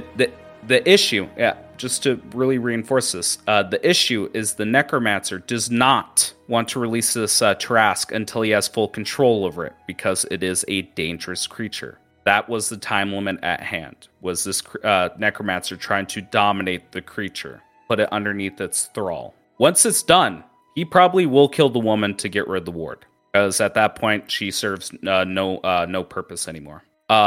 But I would like for you to just not repeat back to me, but go over the steps one more time with me, but what you understand, just to make sure if I was absolutely clear. So, Homie is trying to make the Tarrasque his. The woman is the seal that helps bind the Tarrasque so he can do this. My task from the hag is to kill this woman to save myself. Yep. I'm not sure I could do that, though. Your middle finger is making a deal with Owen to put his brain into this Tarrasque to circumvent that deal. Yep. I mean, if we can still use her to keep it binded so Owen could get inside it, I mean, just to keep her alive long enough and maybe... Yeah, because the initial misunderstanding is the party was under the assumption that you would circumvent this curse by gathering these items and saving this woman. That is not the case, because you need to kill this woman. Owen is just saying, hey, you could fail, and I can bring you back. Okay. I know, there's a whole bunch of fucking layers these last 14, 15 sessions. I'm just trying to make sure we see the thread from the beginning to the end. I'm just trying to figure out a way that I can just relay it back to the party. You can, quite simply, the new information that you have at hand is the necromancer is trying to dominate the Tarrasque and eventually he will kill this woman. And you know this woman. Everyone knows this woman. The last 14, 15 sessions, or all the progress forward the last couple days, has been to save this woman. Yes. And technically him killing her is doing me a favor, but I don't want him to kill her. At the end of the day, like, that is an option, but you do know, Aluya, in the back of your head, if things go wrong, it would be very easy to kill this woman. But what would happen is the Tarask would rise and awaken, and this combat, if you need to cause that kind of situation, would be fairly deadly. Okay, so I don't know if you guys have noticed, but this dude ain't fucking around. So he really wants to make this Tarask his. Currently, that woman is actually Livy. Do you remember Livy, the hag's daughter? Yes? No? Anywho, she is actually the seal. If we kill her, I'm free, but I don't want to kill her. Also, killing her unbinds the seal, and the Tarask is, free to stomp about and destroy stuff. And Owen wants this thing, right? I mean, it seems pretty clear we just deal with the necromancer. Yes. And we can figure out something with the girl. Eddie just summarizing the dilemma with a simple sentence. That is a approach that is Occam's razor at its finest. Aluya, please do not be discouraged. The main reason I went into so much detail was not only for the player to understand what was going on, but so you understand that worst case scenario, it isn't the end of the world for you. Like, you aren't guaranteed a death sentence. Your objective is there. Objective B is if you can't kill the necromancer, kill the woman. I don't think, as Aluya's player, I don't think she can do it. So I think... Okay. So long as the party understands, it might be a roleplay moment or a moment. I can't speak to anyone else. If somebody pew-pews her for me, I can't be like, oh no, why'd you do that? Just so the other players understand as well. This is not private information towards the relation of Livy, the seal, and Aluya. You've all been working towards it. You are all aware that if she dies, you guys are in the clear with Aluya. Want to also make that perfectly clear if Aluya hasn't conveyed that through the RP. Well, we'll deal with her eventually. Don't worry about me. I think the issue is the man. Let's take him down. Rar immediately starts walking towards direction. Yeah. Yeah, I think about the T-Rex, it's just gonna happen. It's just gonna happen. I'm sorry. I wish I could roleplay in this into it's gonna be a smart T-Rex, but it's they look at people, they're like, food, but they're friend food. That one's a pretty food. That's angry food. I gotta eat the food. Well, you are playing it perfectly, because if memory serves, don't go too far. I'll just go step by step for a couple more. I'll move 25. Yeah. Because you are playing it perfectly. If memory serves, the mental stats only get changed with a wild shape, not a polymorph spell. Polymorph basically very much cripples. The smartest player became the dumbest player. Smartest player is becoming the tank. Although, in fairness, the other two options didn't have great int scores either, so... Yep. I do need to know. Any more prep? Anything I should know about as a DM? Anything you guys have done before the combat? Because, Aluya, I know you have a magic item you might want to use before all the starts, or you can do it during the combat. Yeah, because I didn't want it to tick away, because we only have a minute of use for it, right? Like I said, any kind of buffs you're doing, even if there's a monologue, even if there's a talk back and forth, I'm not going to shortchange you. I'm not going to say, well, I took away 30 seconds of your time, or, a minute has passed during this monologue. No. If you guys are fair with me, I'll be fair with you.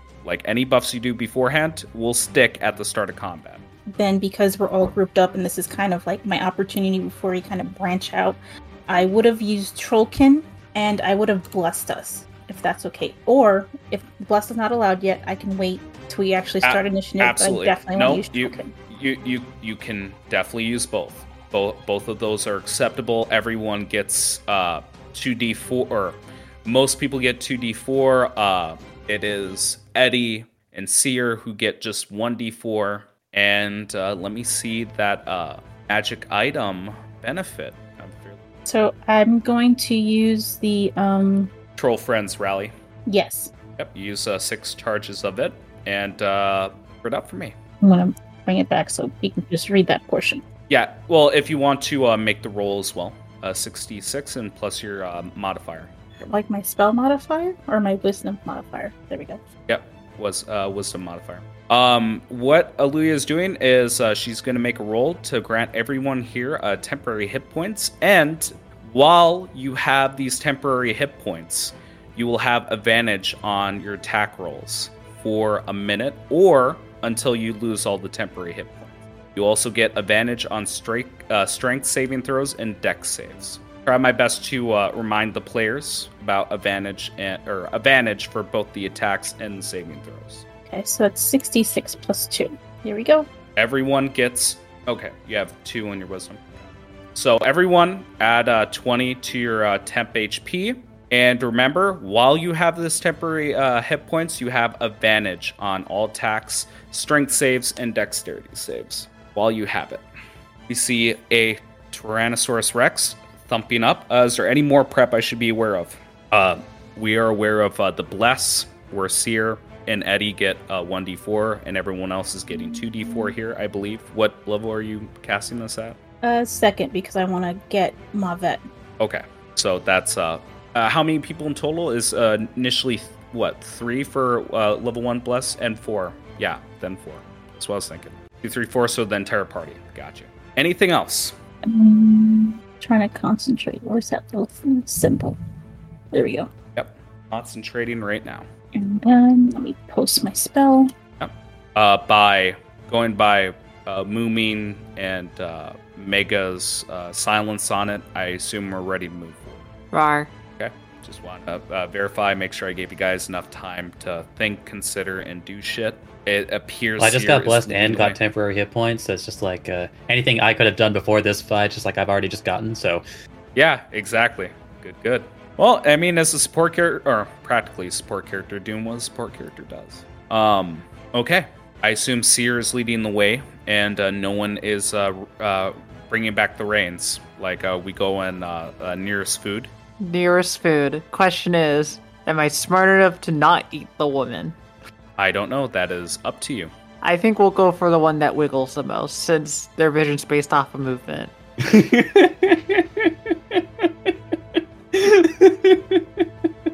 I should specify one thing. You guys might see unusual swaths where you can't, where your vision is blocked, and I should probably explain that. With each incline that you guys are going up, the closer you get to the incline, the less on top of the incline you see, if that makes sense to you. The further away you are, the clear line of sight that you have, the closer you get to these inclines, the less you see. And I should also specify that the incline goes up about 60 feet each section. So if you guys see my pings here, I know it's a little hard. So if you guys look directly north, the first incline is 60 feet up. Getting towards the Necromancer, that's 120 feet up.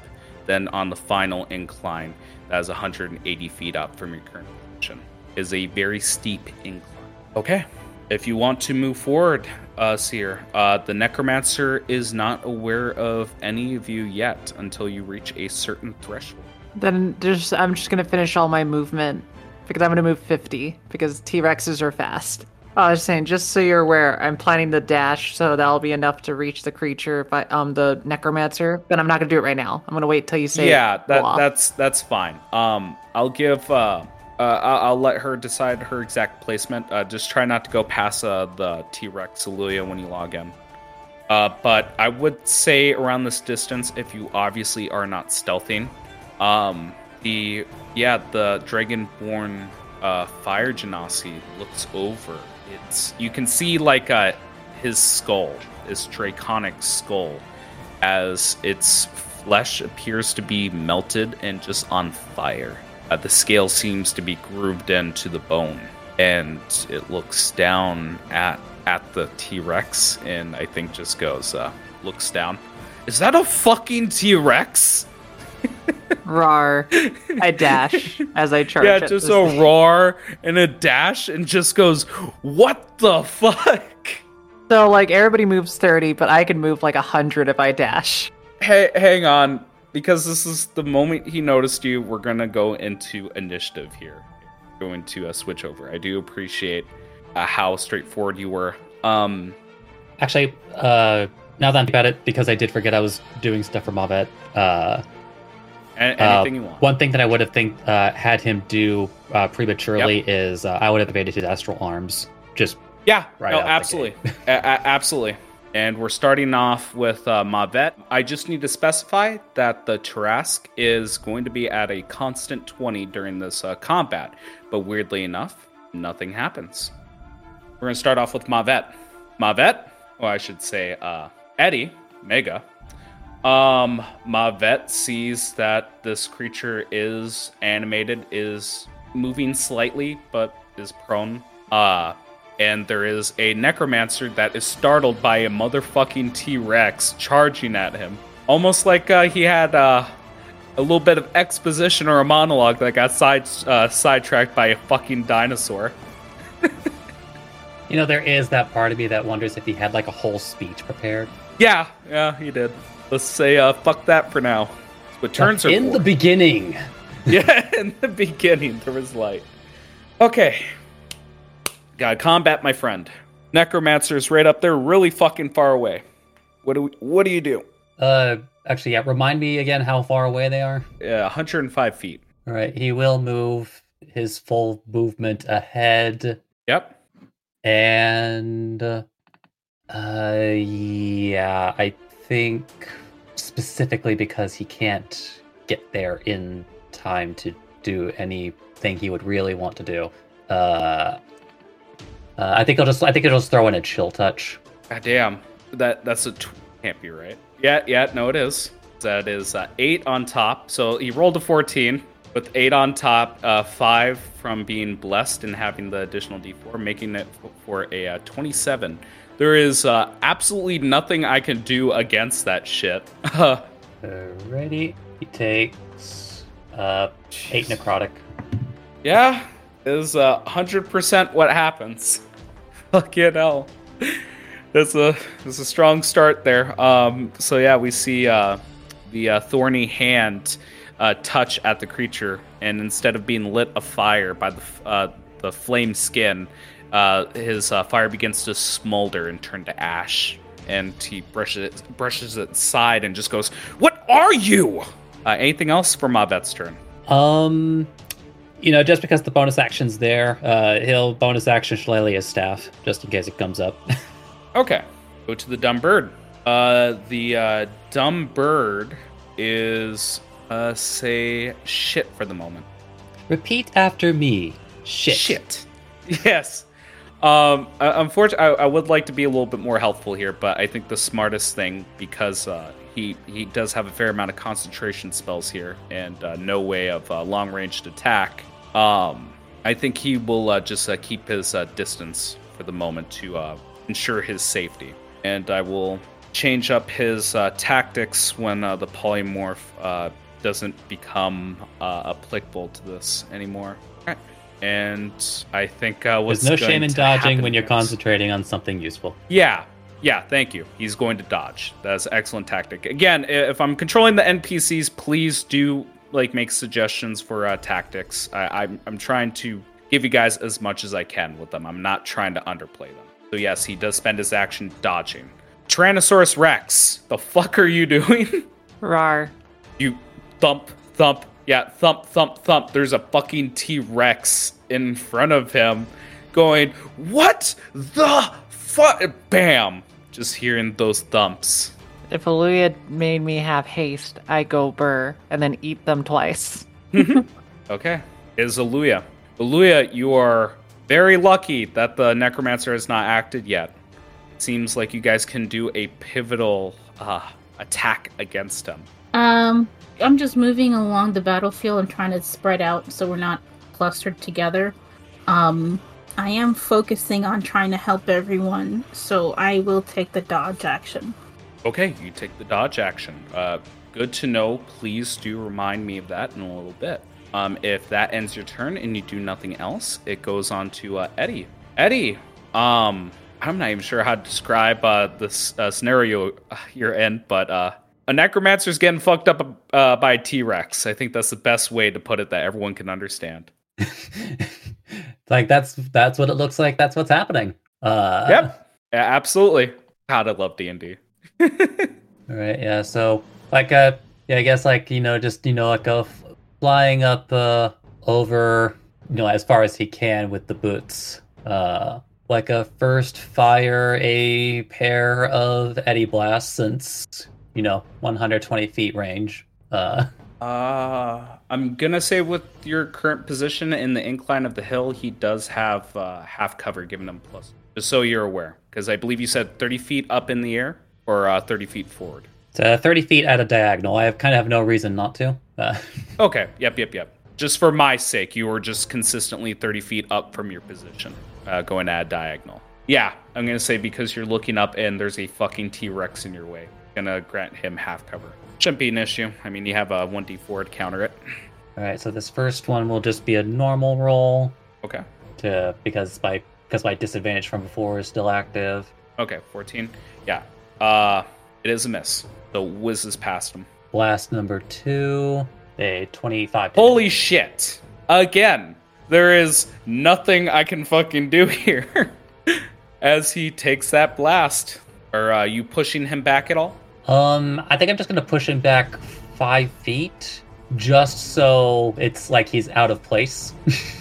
Because he seemed like he was pretty invested in like his location, but yeah, at least presumably a ritual location. Yep. Okay. Oh Jesus. Yeah, he takes that blow. 11 force damage and 4 bludgeoning. Okay, 4 bludgeoning. Yep. And you said you're pushing him back, just to clarify? Yeah, just 5 feet. I believe that's the proper position. Anything else you'd like to do on your turn? And then as a bonus action, Eddie is going to attempt to call Eddie out. Yes. And, oh, fuck. Wisdom saving throw. I'm going to make you an offer here. Well, actually, I should ask, are you mentally prepared to summon Eddie? And if you are prepared, are you really prepared? So, I mean, like, Eddie's always been there. It's like, so he would want, Eddie to be part of this, so I think he's mentally prepared. Okay. I'm going to offer you a wisdom saving throw here. And I'm going to say 14. Wow. Okay, I need your a little bit of your help, Eddie. But you'll see where I'm going with this, and I want you to flesh out the details a bit more. But describe the call first, so I can get in the zone here.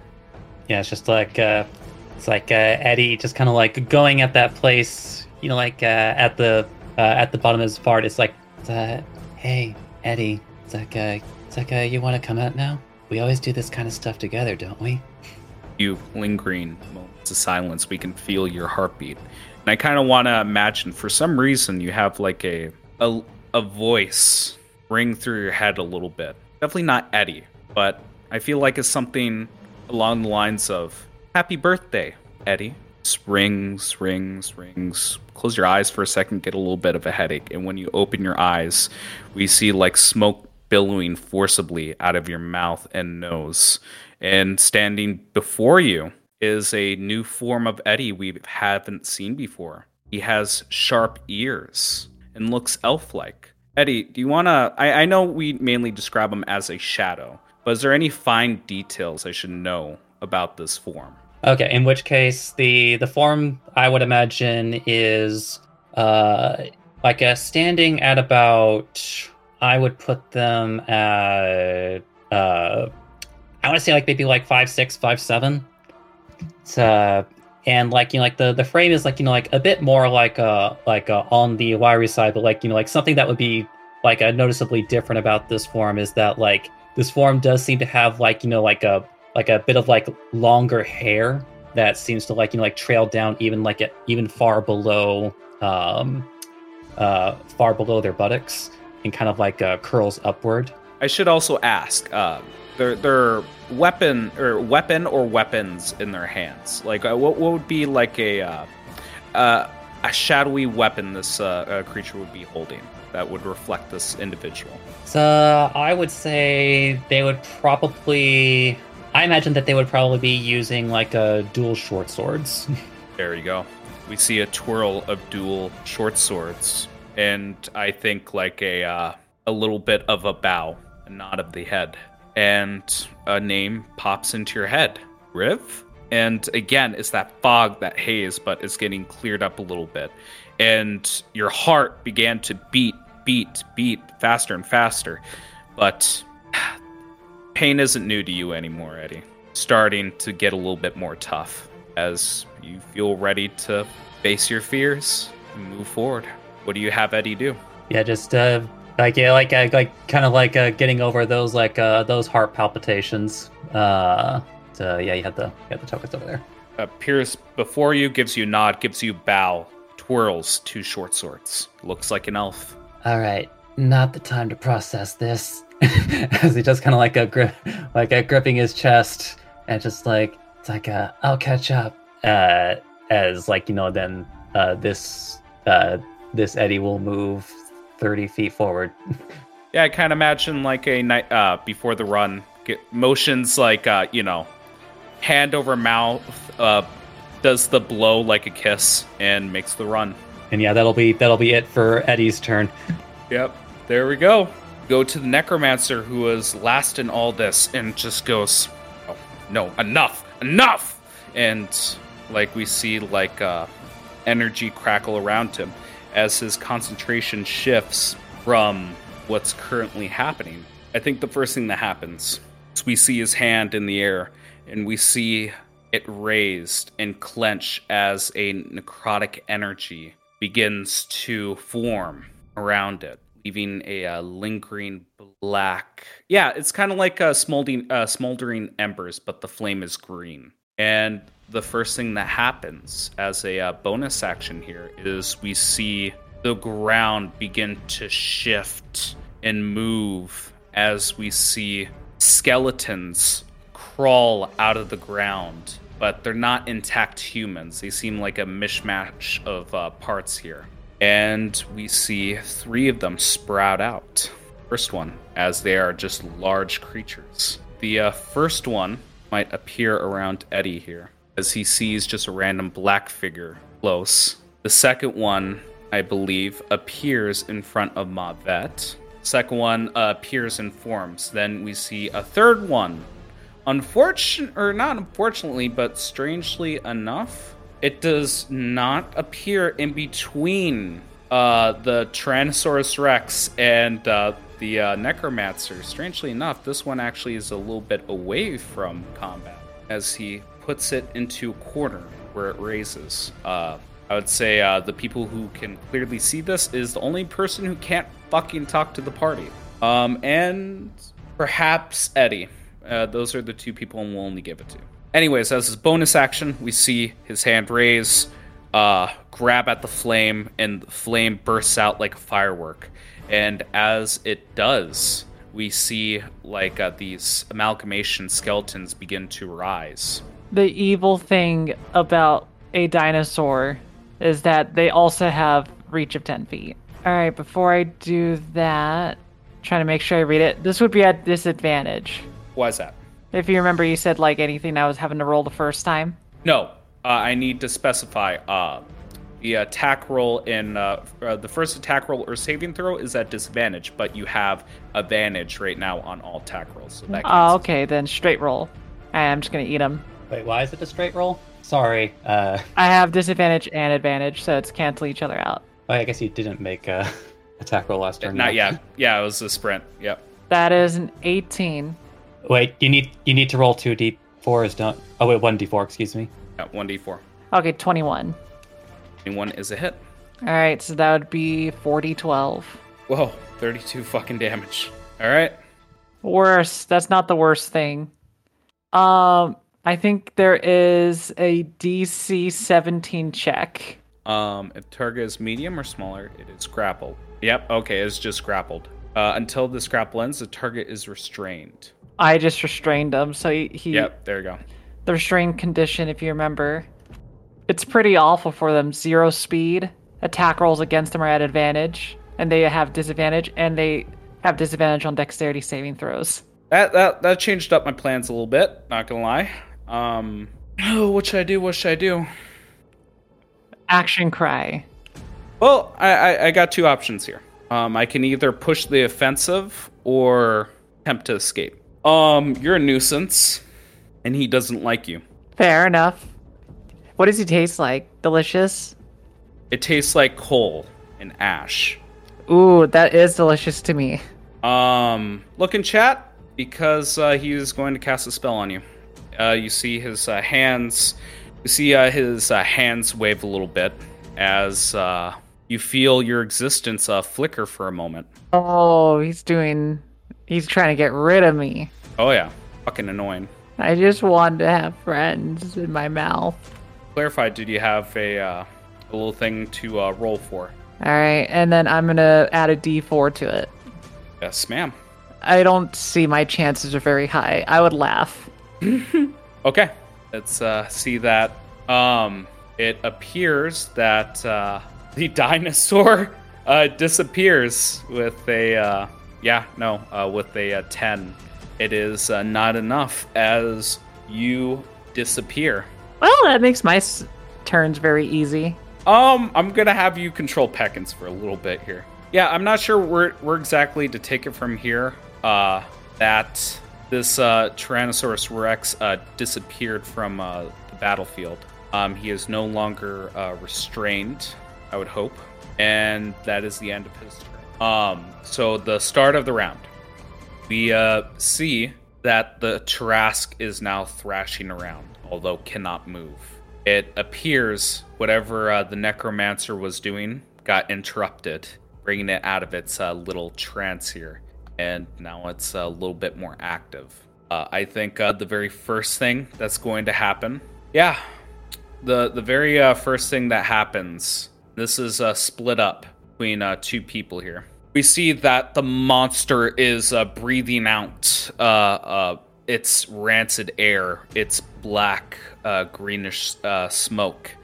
As for the first lair action of this encounter, we see the giant forms that make the landscape begin to rise, as if it is bringing back its previous combatants from another life. And like I expressed before, 2 of which are near the Necromancer over here. So essentially we see these giant skeletons rise from the earth, crust sloshing off of its bone faces. They are now a part of this combat and will act on initiative 20. But at this moment, they have risen up. They are not prone. And it appears that this is a neutral enemy in this entire combat, where they are willing to attack anyone near the Tarrasque skeleton. That is the end of the first lair action here. Malvet, it's your turn. You got a lot of dead rising up in a graveyard. A little bit awkward for Malvet, but if he actually is getting the impression that they are truly neutral. Okay, let me specify, because I may have used the wrong word here. They are not on the Necromancer side. They will attack either the party or Necromancer forces, or even the Necromancer himself. Oh no, that's what I mean. That's what I meant by truly neutral. Cool. Yeah, they are truly neutral. Everyone is aware of this. In which case, this is going to be one of those weird situations where I actually would encourage using his bonus action to spend a key point to use Step of the Wind so that he can disengage. Okay, perfectly fine. Yeah, so then 20 feet there. Yep, you are going the proper distance. Yep. Actually, I'll first do out to here, so that's another 10 feet. So a total 30 feet movements used so far. But then from this position, he's going to, at the very least, actually, because it is an issue right now, I think he'll just go ahead and then use his action to dash. He'll actually just be dashing right all over. And basically how I imagine is just seeing these different skeletons just rising up from the grave. It's both on the the necromancer, but then also apparently on the side of the Tarrasque, it's just like looking left, looking right. Fuck this. As the smoke from his body begins to like swirl around himself, and like maybe taking a little bit like from Eddie's like a handbook, like, you know, spending that key point, like he essentially like starts like running between like the different bodies of the undead, like, you know, like literally like running between two of them, but like unable to like make an actual move on him, as he basically like, you know, like blows past them like smoke and begins like running like as far up the hill as he can, until he's within 10 feet of the necromancer, like arms perfectly poised, while he's also now cornered by two undead things. But yeah, that'll be the end of Malvet's turn, since that's his bonus action. Okay, in between turns here, legendary action is going to take place. What the fuck is he gonna do? Doesn't like these creatures. I'm the one who did this, and I don't know what the fuck I'm doing here. Legendary action. To save you guys chat space. Costs two of his legendary actions to do this, but he is going to cast a spell off turn, as he does. I think because there is a lot of a mess here, he is actually going to Dimension Door off his turn here.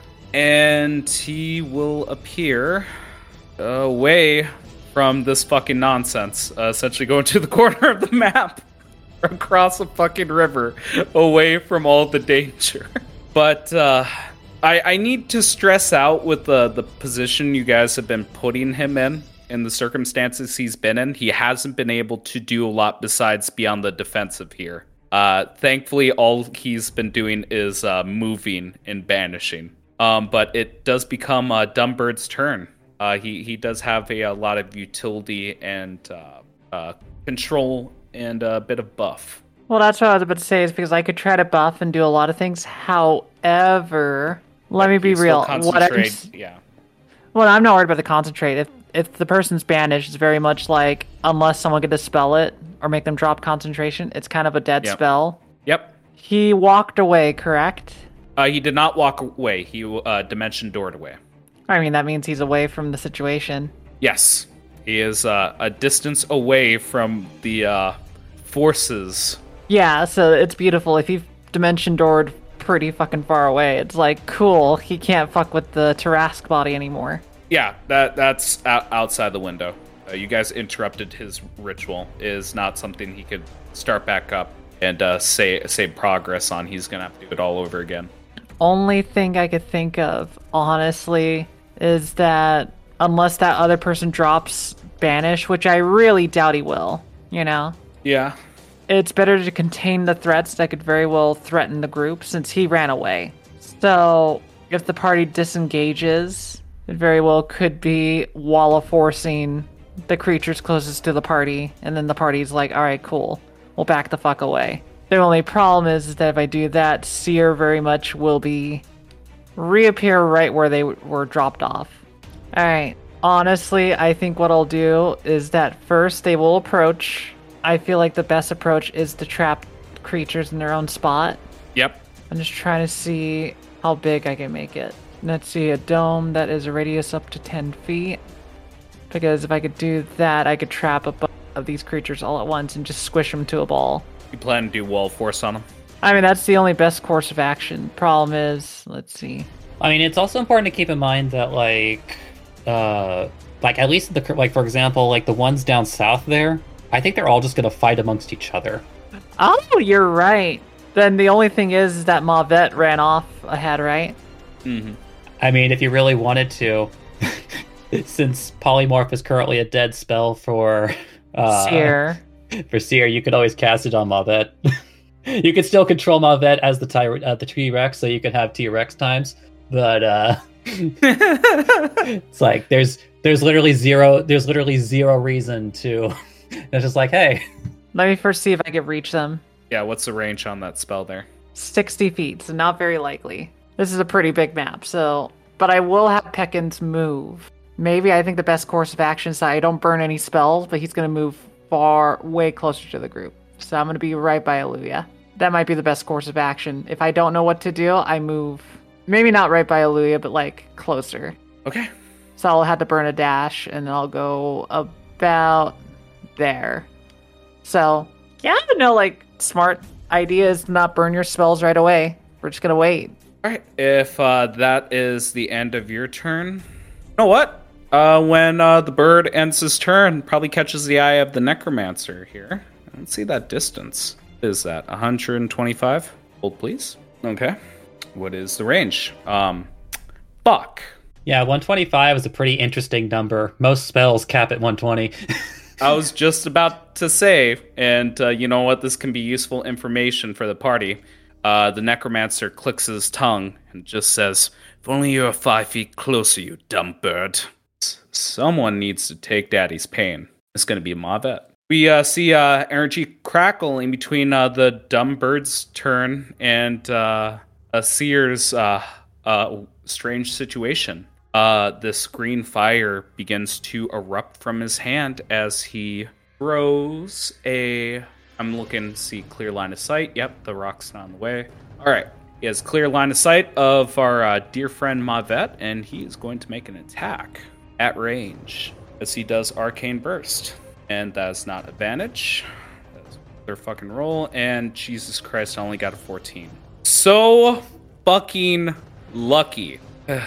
Yeah, I assume I'm a little bit under there. Anyways, time moves on. It looks like a very powerful spell as it hits the rock and causes debris to explode. We're going to go past T-Rex's turn. Aluya, it is your turn here. Okay, seeing that we got new buddies on the field. Honestly, you could probably literally just like walk off to the side and they'll probably ignore you. That's what I was thinking. I was like, y'all can duke it out amongst yourselves. I'm gonna go over here. You don't want to shoot the necromancer? No, I want to focus on my bless. Okay. I don't want to be in his eye of sight for a target. I got like a hair in my mouth. Gross. Anything significant you're going to do? Yeah, I'm going to take the dodge action. Yeah, valid. Eddie, it's your turn. This guy does look incredibly powerful, but you guys have been pushing him back, making him use utility spells. This is a good course of action so far. So, well, I'm like, Eddie recognizes the threat, so like, still maintaining his vertical distance.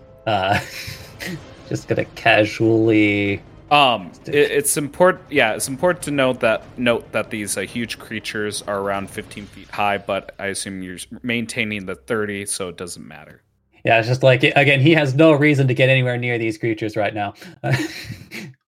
And I guess while I'm in the movement phase, we're gonna have. I'm just gonna call them the Smoky Riv, since that's basically what they are right now. Smoky Riv. The Smoky Riv is actually going to start like floating off as well. Yep. Just like leaving those things to like their own devices. They tried to attack at it, but it's an object, so it just phases right through them. Hey, get over here, Sharkmen. Yeah, to put it in perspective, you see like a large Sharkman skeleton going against a giant skeleton, just decking it out, going back and forth, back and forth. Yep, and then Eddie's going to let out a pair of Eddie blasts. Okay, you hit. You hit. One thing I should know: as you hit him, it doesn't appear that he's concentrating on anything. On with damage. Oh, he doesn't seem to be concentrating on anything? The necromancer does not appear to be concentrating on anything. It's for 15 damage. I will go ahead and say, like, Gray, where was the other bitch that summoned again? Where was the other bitch? Just to clarify. Because I couldn't actually see where they appeared on the map. Yeah, no, that's perfectly fine and reasonable for Eddie. It is, if you zoom out really far to the north, you'll see my ping. Is it this guy one over here? Yep, that is the third skeleton that got summoned. Where's the other bitch that got summoned? Very, very good phrasing. Oh shit! Exactly 120 feet. Yep. Keep in mind cover. That's it though. Yeah, I'm not too worried about that. Okay. It's like Eddie. realizing that he doesn't seem to be concentrating on anything, it's like, wait, he did summon that thing all far away. And going to see like he throws an Eddie Blast at that to see if there's any difference. That is a hit, and it is going to make a Constitution save for another reason. For 14 force. Got a 10. Yeah, in which case Eddie's going to call down to Aluya and Peckins. Hey, I think that skelly way up at the north is the one that's making Seer go all poof. Okay. Just FYI. And that'll end Eddie's turn. Good to know. Thank you. And I think with that announcement, Phoenix will say, "Think you know what you're talking about? You think you understand my craft?" And I think I understand you're kind of a bitch. You're a fool, fighting a necromancer in a graveyard. But who is the fool here? As he begins to walk.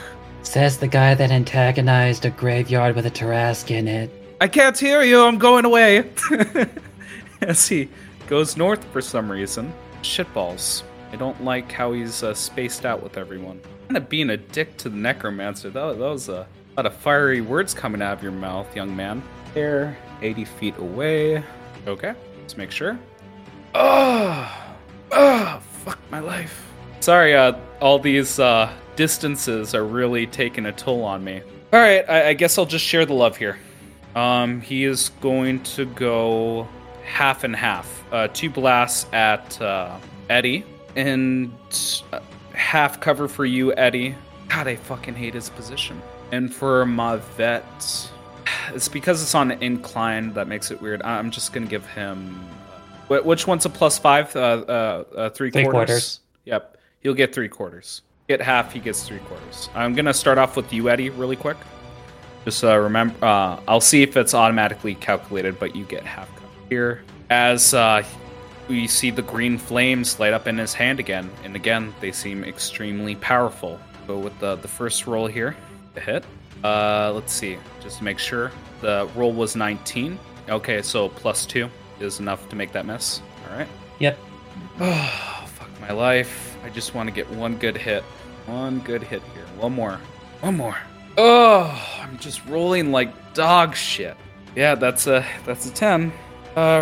Remind me of Mavet's AC while I'm making these rolls. We're gonna add a +5. Malvet's AC for this attack is 22. Natural goddamn 1. My fucking god. Keep in mind, he can make 4 of these, and if I never get a fucking hit off, I'm gonna show you guys. Okay, you said, what was the AC? 21? 22. 22 is just enough to hit. So out of the 4 strikes, 1 hits. Again, just to flavor this up, we see towards Eddie, like some of these blasts hitting the giant skeleton, debris hitting the dirt buildup that was on the slumbering giant skeleton, showering Eddie with soil. Then he starts to focus fire on Mavet. The first one, again, creates like a big hole in the rock. The fourth one hits for, and I'll apply the damage, don't worry, for 34 necrotic damage. Oh, sorry, I'm just checking one thing real quick. But again, you guys, like, as you're looking at this, you guys have been taking a smart approach. This guy can deal out some serious fucking damage. But you guys have been forcing him in a corner where he has to run. And just like most casters, he does not want to get into close quarters combat with any of you motherfuckers. He's going to order, as a bonus action, he's going to order both of his undead to attack here. The third one can't attack, so goes in for a bite and a claw. 11 for the first hit, misses. 23 for the second hit, hits. And the shark skeleton is going after the giant soldier, doing 11 slashing. All right. The other one is going to attack the other skeleton, doing the same thing. Okay, claw is at a 19, which is a hit. 22, or sorry, the bite is at 19 with the hit. The claw with the 22, both of them doing damage. Yes, these skeletons are really digging into these giants, but they are not. They're still stalwart. They're still sturdy.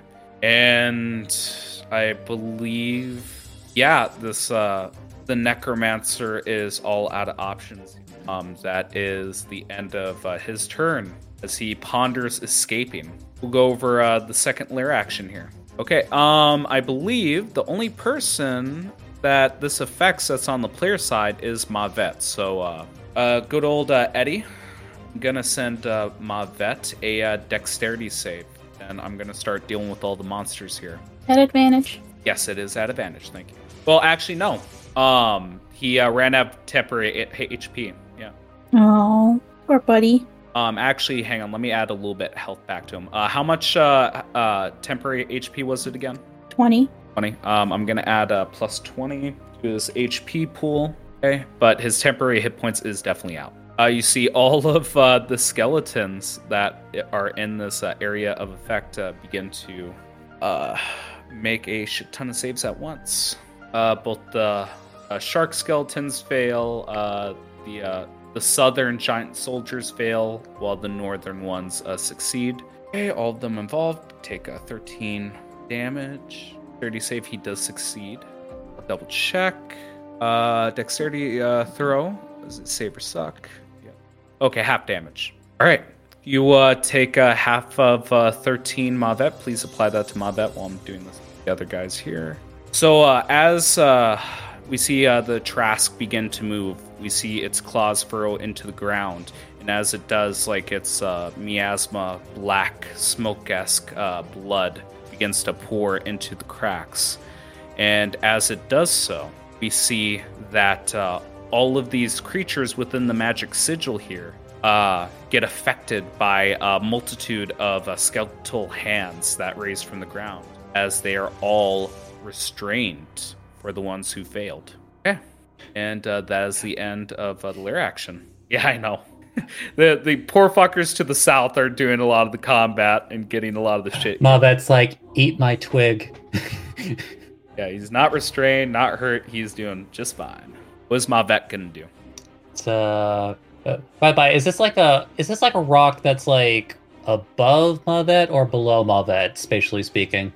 Yeah. That one you're hovering? Yeah, that is a humongous fucking boulder. It is fucking huge. Yes. It is above Mavet.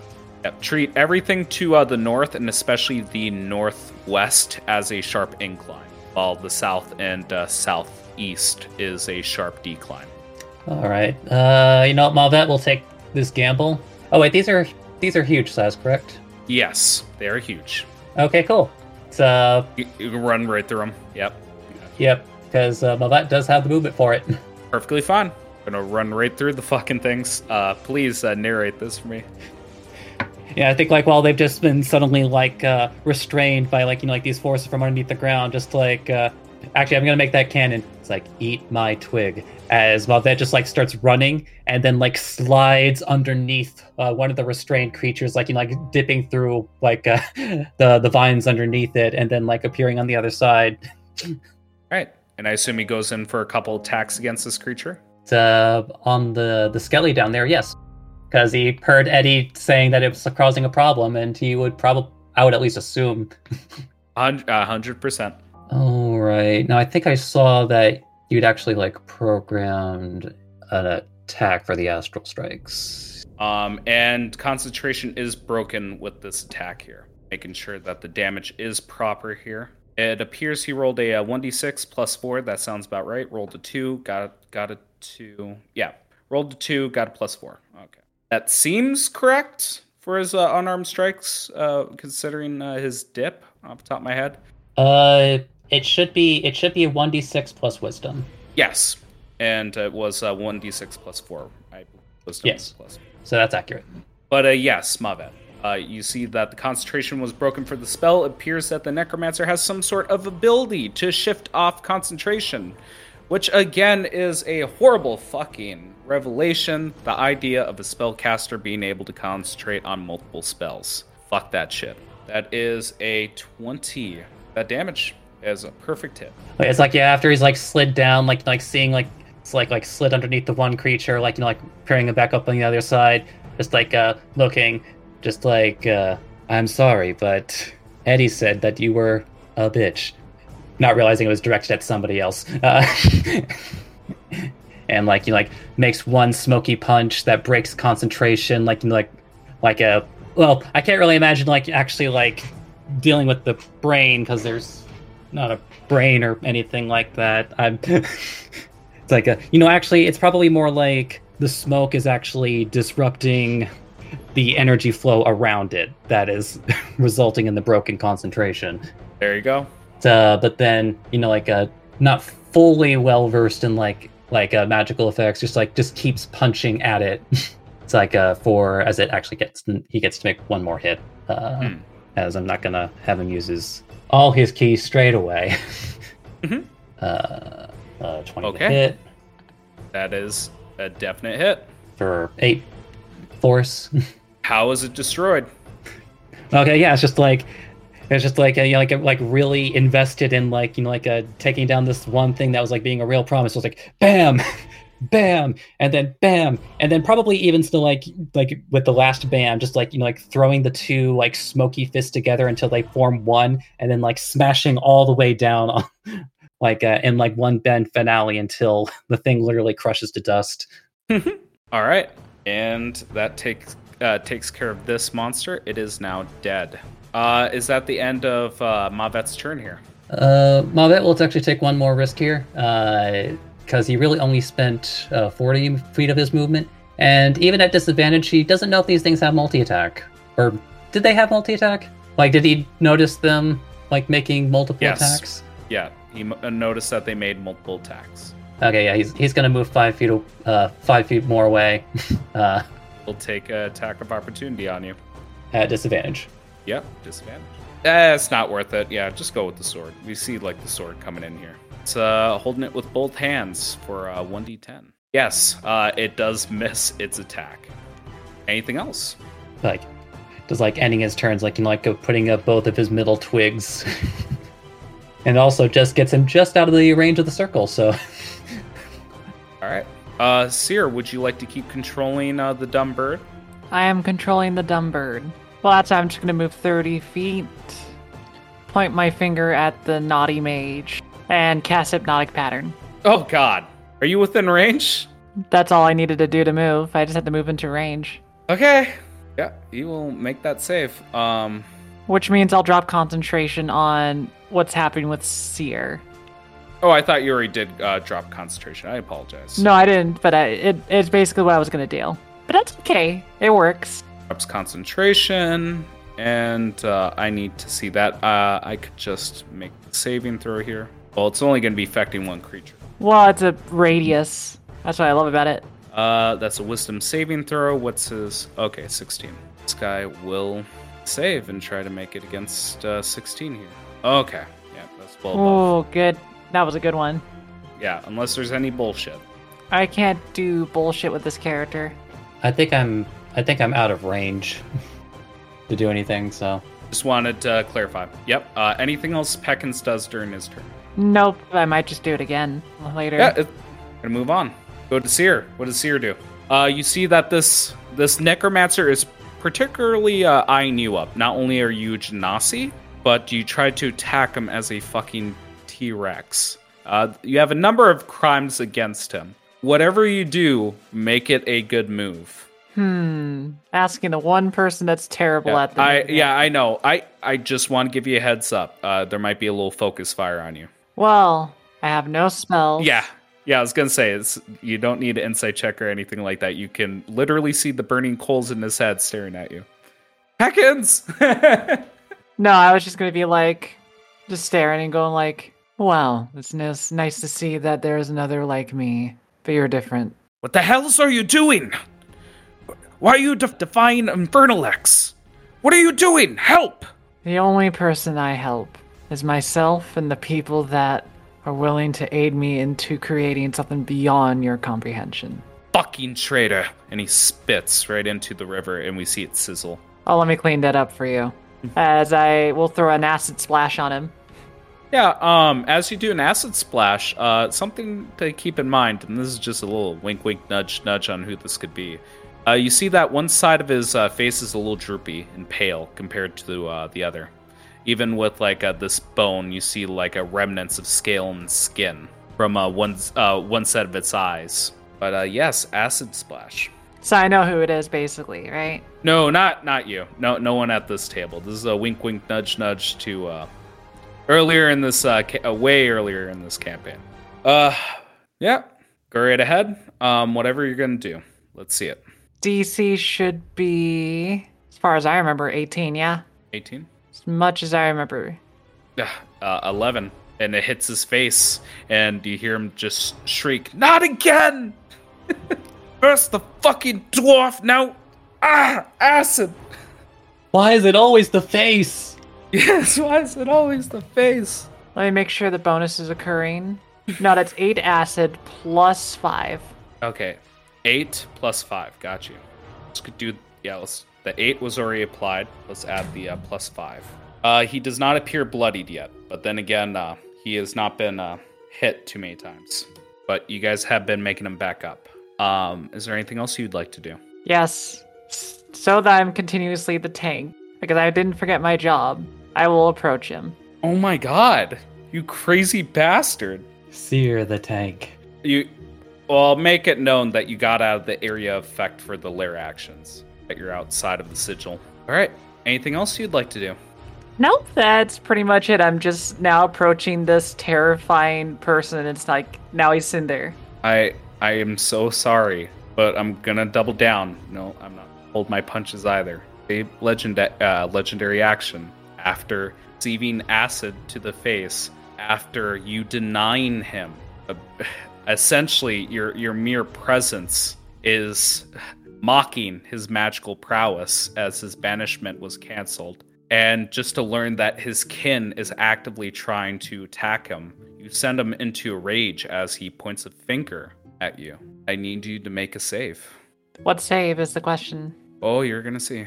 As he casts Finger of Death. What's beautiful is that I think the temp HP transfers over still. The temp HP that you did receive does go over. What was, just to clarify, how much was it? 20. I was untouched. Yeah, please add on that 20. Sounds good. Alright, what's the save? I assume Constitution. I also do have Bless, so I'm going to throw that on there. Yes, ma'am. You actually have 2d4, I believe. Oh my gosh, natural 1. Okay, we're gonna go with the damage here. Hold on. Any bullshit? It's like this is actually a situation where it's like I've been holding on to a D20 advantage. I think this is the appropriate time to not get fingered. It is the appropriate time. Please roll once more, Seer, and take the better result. Thank you, Mega. In with the save. Regardless of what you get, I'm gonna roll that damage just to see how bad it was. Well, I think it's still half damage still, but... On a success, yes it is. But it's still... I was funny, I was trying to be like badass and immediately fingered to death. Every time you try to. You... Watch it. If it's another natural 1, I'm gonna laugh and we just accept it. Yeah, there we go. 27. Alright, we're gonna go with half damage here. Applies properly. 78 plus 30. Please deduct 30 from yourself. Okay, yes, I got you. I'm following now. Yes, I kind of want to imagine you, and pointing at you. We see that sickly green flame, just like a flickering flame, just dance towards you. And as it touches you, I want to imagine like whatever magical sheen that Aluya put over all of you guys just gets eaten away, and it begins to decay at your flesh until you see like a bit of your finger bone. And unfortunately, that is the end of that legendary action. And with the saves here, Aluya, this guy's bad news if he stays up. They're fighting each other. Seer's gonna... That was like a little tickle you did to Seer. She's gonna come punch you in the face next. Eddie's also gonna unload your face. And then... Mavet doing? Mavet's way over. Okay. I feel like I'm so far away. You are. You're incredibly far away. You've been turtling this whole time. I have. See how far I can get. I don't want to be in range of anything. You know what? Just because I haven't done anything in a long while. I calculated he's 140 feet from me. Is he? Uh-huh. Are you 100% certain? Oh wait, well, can I see him from where I am? Is that If you can see him on the map with your token selected, then yes, you can see him. okay? Then yeah. I just don't believe you have clear line of sight of him. Meaning, if you do ranged attack, he might get. Yeah, that's what I'm saying. He will. Can I fireball him? Nothing's stopping you. I mean, if I can see him, right? What's the distance on a fireball? 150. You can pick a point within range without hurting Seer. Oh yeah, most definitely. I want nothing to hit Seer. So you're definitely going in for a fireball at him. Please spend that spell slot, and I'll tell you what happens. I'm looking. As you cast fireball, just for shits and gigs, because a Seer is immune to fire. I kind of want to imagine it hits at the center of the river, causing a shit ton of steam flickering at both of them. As you cast this fireball, he takes no damage, as he is immune to fire. Well, I wasn't done yet, my dude. Okay. If you're gonna transmute it, you know what? I believe in you that you'd be smart enough for that. Fucking Fire Phoenix, like, I know I'm a dunce, but jeez Louise. The Fire Phoenix. The Fire Phoenix. I think fire's effective. Obviously fire. I don't even care that Seer's immune. I don't want no debris, no nothing hitting her. That's perfectly fine. I'm just gonna call it, Seer, prepare yourself. It's going to get really loud. Oh my god. I gave you a heads up. Block your ears. Reaction, like, just cover her ears. Like, Wanted to use that reaction. Now I only have one sorcery point left. Okay, so you're gonna switch over the damage type to thunder, then maximize the damage. Correct. Okay. that's a dangerous fireball. That was the force damage, right? Thunder? Thunder is thunder damage, but it's still very effective damage. So yeah, basically, Gray, you're rolling to see if he takes 48 or 24. Yeah, that's one. And what's your save, DC? All right, so then that's a DC 17. Oh my god, you did full damage. I'll take it. What was the damage? 40? 48. Okay, I'll take that 48 damage. Please narrate the blow for me, Elu. Do massive damage and bloody him. Okay, so I really want to help out my teammates, and I also just don't want to get hit with anything. But I don't like where Seer is. But I know Seer doesn't like to hear the booming sounds. So I give her my warning, and I was like, alright, let's see what I can do. And I'm just going to make my spear disappear, and I'm going to clap my hands together, and instead of the fireball, this wave of force just kind of shoots out past everyone and hits him head on, and then shoots out of him. Ah! Yeah, Full Metal Alchemist style. Love that. Oh, hey, here's my thing. And like we see, like a chunk of his flesh get removed. Is like a block of cinder and ash exploding off of him. I'm going to move a little bit over. Fight me! Fight me! I'm good where I am. Don't worry. You're dealing with me.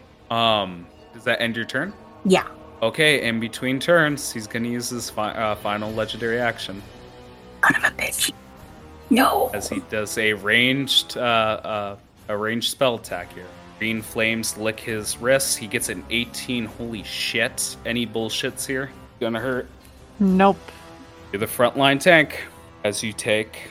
Oh, you lucky girl. 16 damage. It already applied to you. Beautiful. Another flame bursts outward towards you. It, again, eats at your flesh, and you see more of your bone. I would imagine 2 of your fingers are fully bone now. Eddie, you see this guy can do some nasty damage, and he's been attacking your friend here. You're not sure how much longer she can stand being the tank before she's downed. It's like our tank's looking pretty rough, guys. It's going to be rough when it gets to his turn, as he has no one else to target at the moment. Oh, he's lack of options for targeting, I should say. Alright, so Eddie's just gonna fly over here. Yes, flying. Then and Riv similarly is going to because we basically I just keep getting closer and closer to the best of my ability. You're doing good. You're doing good. And then I'm going to do the Eddy Blast. Okay. Please, God, give me something to work with. You have clear line of sight, by the way. A 20 to hit? Is that correct? Yep. I got fucking nothing. This is bullshit. Yes, you hit. Oh, all right. Fuck me. So first hit is 6 force and 4 bludgeoning. That is... It hits. You pushing him back? I'll push him. It's like at least this first one. It's like I'll do it the full 10 feet. Okay, 10 feet. And then blast number 2, a 28 to hit. Oh my fucking God! Yes, it hits. Oh fuck me. Good. Oh my God. For another 12. Yeah, he is bloodied. He is definitely bloodied. And then I'm using my bonus action to do a quickened Eddy Blast. Okay. Turning up the heat. Because, again, Seer looks hurt. Yep. Come on, just roll low for me, Eddie. That's all I'm asking. Just roll a little low. 27 is definite hit. Damage is applied. Slowly but surely. And last one, 19. You will shield that one, you son of a bitch. You've been waiting so long for this. Yes. Yes, I have. He will shield. Go. Unfortunately, it does nothing else but stop one attack. So his hand raises up and whacks one of your smoky blasts out of the way. But please narrate to the audience a little bit about your location, because you're in a pretty scenic location, flying 30 feet up above a river. Or I should say a small pond.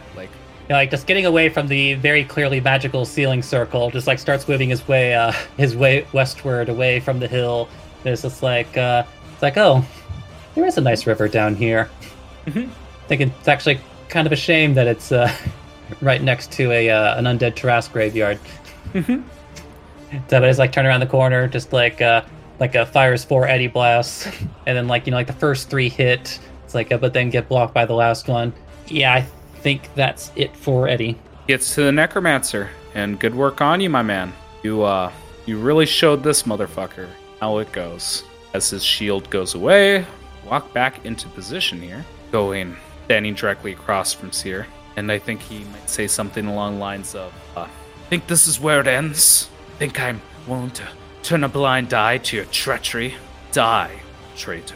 And he will split off his attacks 2 and 2. Let's do Seer first, then we're going to deal with Eddie. I believe, Eddie, you're still flying, and want to make sure before I start doing bullshit here. Let's do Seer first.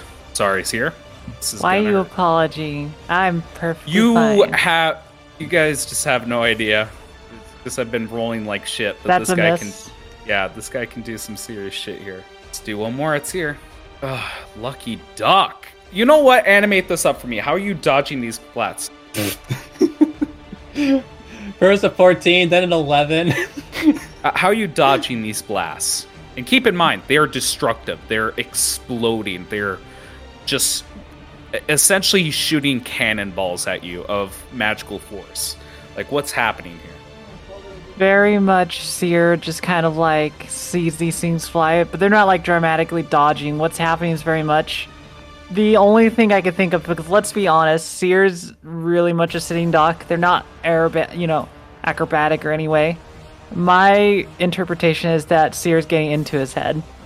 And basically the idea is that it's I am exactly the thing that makes you crawl under your skin. I am the very thing that so many of us fear. In your case, though, you were on the wrong side of betrayal. If I can't hurt you, then I'll hurt your friend. And he aims a hand at Eddie. The first one missed. The second one is a 26, Eddie. Do you have any bullshit for that? Well, now that I'm in range, I can still rebarbs it. Ooh, 22. It'll still hit, but I'll also get myself advantage. Yes, sir. Don't you still have advantage on everything? So, well, not on everything. On all your attack rolls, I should say. On all my attack rolls, but I also don't know if he's about to impose any, saving throws I'll have to make. Let's go with the damage first. I also don't know how much damage this will do, so I might lose my advantage. 30. It does 30. I'll apply that damage unless you have anything for that. So, no, I don't have anything against necrotic damage. Damage here. It is a devastating blow. You mind actually narrating this damage here as it tears through your temporary hit points and digs deep at you? It is like Eddie's just like flying over, like hadn't like done his best. It's like well, that was pretty and then like suddenly like the greenish like evil flame just like flies and it's like, oh no, as it like blasts into him and actually probably even like it tears a bit at his clothes, albeit the not that they were like particularly fancy to begin with, but and like maybe even like partially like like the smoke around him like tried to like suppress it a bit, but still like hitting him with like obviously a lot of force if it dealt 30 damage. I kind of want to imagine like the one missed shot. You didn't dodge. I want to imagine it was your Echo Knight Riv slashing through one of the attacks and redirect. Boosh! Dragon Ball Z style. The second one he wasn't fast enough to defend. Okay. Bonus action. We're going to deal with the people on the board. In fact, I'm going to deal with motherfuckers first. It is the sharks' turns. Quick. First one is a hit. The claw, followed by slash. All right. Again, like this battle is happening in the background here as you guys slipped away. Would have been a hell of a lot worse if you guys didn't take the tactics you took or took the risks that you guys took up trying to get here as early as possible. Ends the Necromancer's turn as we go with the lair action. With the lair action, what do we have here? For the third lair action, is there any living creatures? Okay, just out of curiosity with Mavet, did you use up all of his movement? Did I use up all of his movement? Yeah, just out of curiosity. Yeah, I used all of his movement because he had to go through 3 squares of a huge creature to go underneath it, so... Unfortunately, like I mentioned before, I'm using the token at the center for the radius for these actions, and he's still just a hair in. I will need Mavet to make me a wisdom saving throw. I'll offer you the roll. No damage is going to be additional effect. Funnily enough, the undead Trask begins to howl, and all of the undead on the field right now look a hell of a lot more powerful, as if they have advantage on their attack rolls and saving throws. But towards Mavet, he got 24. He was almost scared by this creature, but he is not. Nothing too significant with that one, but I will quickly go over the rolls here. Let's talk about Mavet's situation, as these creatures are going to go to the closest enemy. Yeah, that would be Mavet in both cases, though they can't really fit to get flanking or anything. However, are they the closest enemy close to the Tarrasque? Define what you mean, and I might be willing to swing with you here. Let me move them back. Tell me. Well, yeah, the idea here is that, like, like these creatures were summoned in order to keep people from, like, getting closer. And at least last I checked, Mavet was, like, specifically moving out of the area. Who was moving out? It's a bit of a stretch, because the way I've been running this is that they just attack the closest creature. But you are moving away. Tell you what, odds or evens? Even. Okay. Evens, they won't pursue Mavet. I should specify. On evens, that is the way that these creatures function, is they will only attack if you come closer to the Tarrasque. On odds, it's just the nearest creature, and in this scenario, the nearest creature would be Mavet. That is evens. These ones are still in active combat since these creatures are very close to the Tarrasque. Quickly make the rolls. 4 of these. Mavet, it is your turn. You've seen a pattern that this necromancer likes to act quickly after Mavet, to sneak in as much bullshit as he can. So, well, I already figured out that I'll have to, so Mavet is going to use his bonus action and a key point to use Step of the Wind. Yep. Keep in mind, the water is difficult terrain unless any of his monk abilities deal with running across water. As far as I know, he could run across water. Well, he's not at the level to run across water. The thing, though, is that Step of the Wind also doubles one's jumping speed. Or not jumping speed, but like a jumping movement. Yeah, all right, awesome. So he can literally jump across the water. Yep. Okay. So long as he can do it, it looks like about 15, maybe 13 is the length of that river. It should be enough. So he does make that 16 jump. with an 8, with a strength of 8. Lucky bastard. If I would have made that slightly bigger, he would have been fucked. Oh god, you're coming right up to him. Well, yeah. I don't like this actually. Did he use Eat up his all butt. of his actions getting there? Out of curiosity, asking for a friend? No, he only had to use his bonus action. Yeah, no, I'm not liking that. That's not cool. Dick move, Mega. Dick move. Kick him in the knees. Mess him up in the balls or the throat to Sure, the this is eyes. correct. Okay. What did I ever do to you? And there's just a bunch of flashbacks of everything Pectins has said in this very voice. Calling him a dumb bird. Nothing but nice. Wow. I'm going to do a flavor shield. I'm not actually spending my reaction, but I want to imagine like he tries to do a shield and it just smashes right through it, shattering it. Give me a little bit of the flavor here. Well, the thing is, like, because you know what, this is actually as good a time as any to see if we can pull this off. I'm also going to force him to make a con save, as I am going to attempt to stunning strike him. Yeah, I'm going to say no, but I'm going to humor you. What's his DC? It should be 16. Okay, so I meet. Yeah, then he's going to make a second punch because he still has a punch. It's like we'll flavor it after the two things. Oh my god, you guys are just destroying this motherfucker. Ugh. 14 is definitely not a hit. Actually, that was like an impressively low d20. Yes, That it was. Man, it's like Malvet just like coming in, just like, you know, just like speeding, like, you know, like across. It's like wait, does anybody hear that? And it's just like a Malvet, like, you know, like a flying tree. It's like, you know, like probably even like propelled a bit by like by the smoke that like fills his body until he like lands like, you know, like right near him. Just like, and as you said, like, you know, like he attempts to shield. It's like, wait, what the? And then like the huge astral arm just like punches right through the shield, like right in his nose.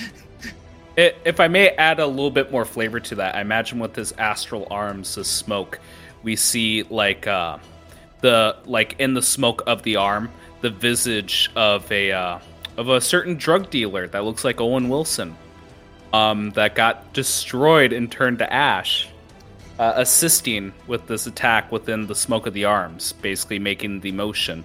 Then, like in another one of the arms, we see like the visage of a baby's face, crying, then laughing after each punch. Macabre as that sounds. Anything else? No, that'll be it for Malvet. He's used all of his actions. He's gonna deal. The Phoenix is gonna deal with the asshole right in front of him, as he is going to make a melee attack against Malvet. Instead of the energy shooting out for a ranged spell attack, we see both of his hands glowing with green flames, almost emulating the talons of a dragon. And he goes in for the attack against Malvet here, which doesn't seem as powerful as his ranged attacks. Almost like being in close quarters isn't the best for him, even with that lucky roll. He rolled 26 to hit. Unless there's any bullshit, I'm going to go with the damage. 26 will hit. Malvet doesn't have anything for that. Oh, jeez. Oh god, a surprising amount of damage, actually. With 19 damage, which has been applied. Malvet is looking bloodied, though. He is on par with the Phoenix. Okay. Above table, I just wanted to make sure he couldn't use his ranged attacks without taking a penalty. Yeah, no, you did really fucking good. That pisses me off, because his melee attack is weaker than his ranged attack, which he can keep spitting across the board. You did really fucking good. Acted. Dumb bird. What are you doing, you dumb bird? Help! Help, you dumb bird! The blazes are you doing? Do it, Peckins. Do it, Peckins. Get him, Peckins. Hold on, you might love this idea. Let me just move Peckins there. Slowly walks closer as they Does are. he betray Eddie? Shoot him a couple times in the back? This is the betrayal I've been waiting for. No, but here's what I think they'll do. I think this would be the most humorous thing, because I think Peckins has a stark sick humor. Repeat after me. Fuck you. As they turn Seer into a T-Rex again. Yeah. Very much like just that he tried so hard to get rid of this T-Rex. Now imagine the T-Rex coming back, and it's a molten T-Rex that's about to eat him. Okay, hang on. What the fuck just happened? What were you saying? I kind of blacked out there. Okay, you polymorph yourself? No, I polymorph. Yeah, I polymorph Seer. Oh, you do? Jesus, you within 60 feet? That's why I moved again. Oh, we see a shit ton of quill or feathers get ripped from Ekken's body, and in a tornado-esque fashion go towards Seer and inject into her, much like her syringes, as your back is filled with feathers and you polymorph. I don't think you need to pull the T-Rex out again, but very much the T-Rex. What I will do, though, is that I will have the giant T-Rex walk behind them. They're big. And that's the end of Peckin's turn? Is that correct? Seer, before your turn, you're gonna hate me. Go for it. Hate me. I'm gonna do it again. He sees a fucking dinosaur. I mean, the thing is, if he burns his spell slots, it's this mode of, like, he's gonna be screwed no matter what.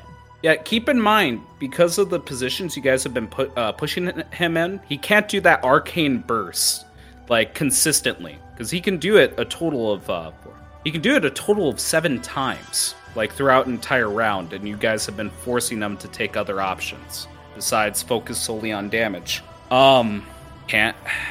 Okay, make me a charisma saving throw, and tell me if you get DC 15 or higher. And as he says, no you don't! As you begin to grow in size.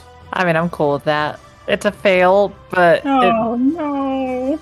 But the thing is, I'm totally fine with that, because very much it made him turn his priorities of a threat immediate, and I think now he's, like, desperate. But now we have Aaliyah and Eddie to finish him off. It looks like he can't banish again. just to give you that. But again, it's a small, like, flickering green flame that goes up against the Tyrannosaurus Rex and makes it go poof. But that said, that's the end of my turn.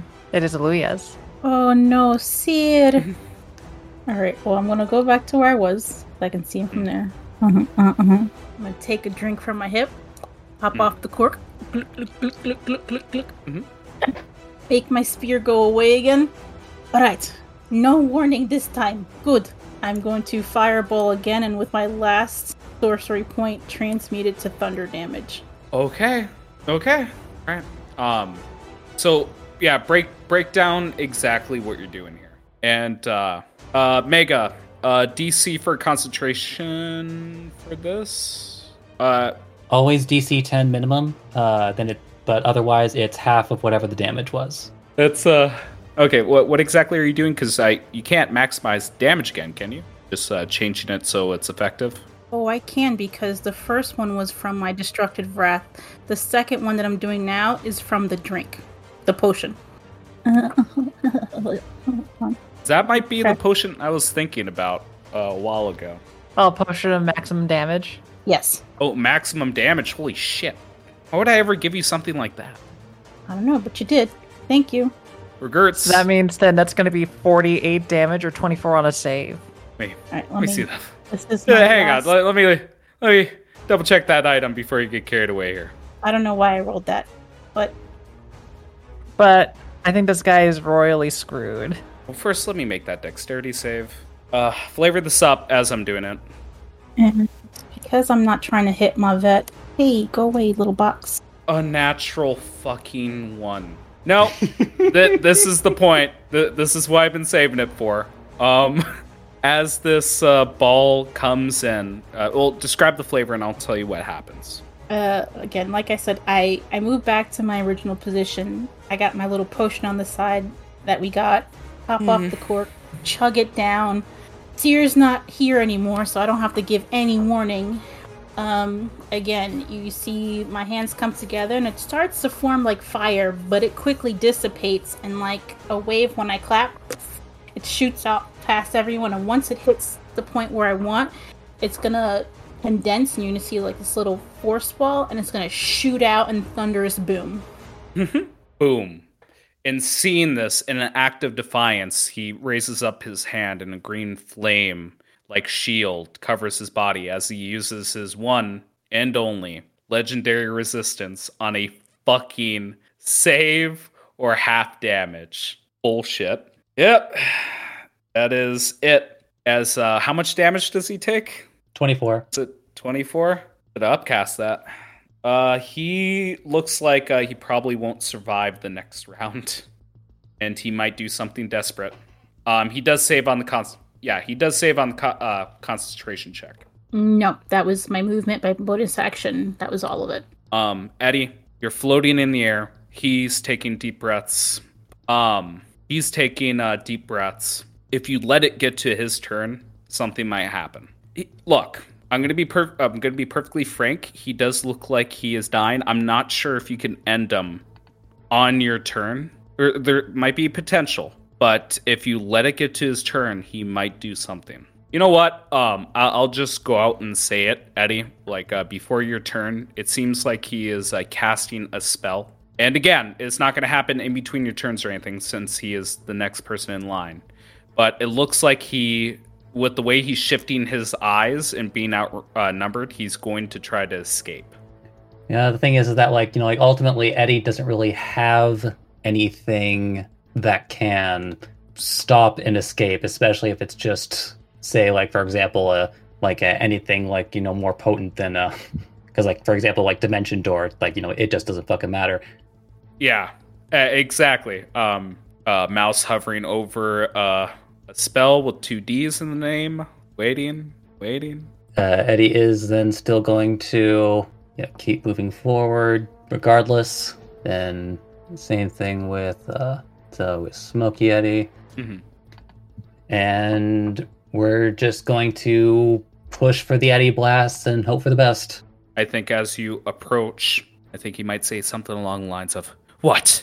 You think you can do anything? A mere otter? I'm going to become more than what you can handle. I'll become a god." Seems like a common theme of something you've heard before. A certain elf who said the same thing. Slime boy. You cannot stop me. If I had a copper for every time I heard an overlong god speech, I'd be even richer than I already am. You have a job position open? Hang on. Can we open up a negotiation here? I'm badly hurt. Do you have a well-paying job? Capitalism wins the day again. The position's already been filled, remember? Shit. Anyways, using my Silvery Barb's advantage, since I haven't been exposed to any saves recently. Yep. Oh my god. Beautiful. Nat 20. Oh my god. I can't stop that. Oh yeah. The first one was a natural 20. Mm-hmm. Oh. For 22 force. Or I guess, no, 18 force and 4 bludgeoning. Half of his body gets destroyed. I think he, with one good leg, is standing opposed to you, saying, "I am the Iron Drake. Gideon will not fall." And it looks like another good blow like that might finish this combat. Well, I'm not going to count on another critical, but... But, might be enough points to take them down. God. What is the total for that? 19? Oh, yeah. Reaction, baby. Doing that shield. I am going to give Eddie my inspiration for paying me back. Yeah. You had an inspiration? I've been holding on to this since a while. Is this a D20 inspiration, or... I was saving it for, like, a disintegration. Yeah. Again, the other one was fairly potent. See the roll. Aww. Well, it still triggered the reaction. There. Yeah. It still triggered that reaction. He did cast a shield. I wonder if I could burn my other thing. I wonder if I have a D6 inspiration. It doesn't look like he can do this again.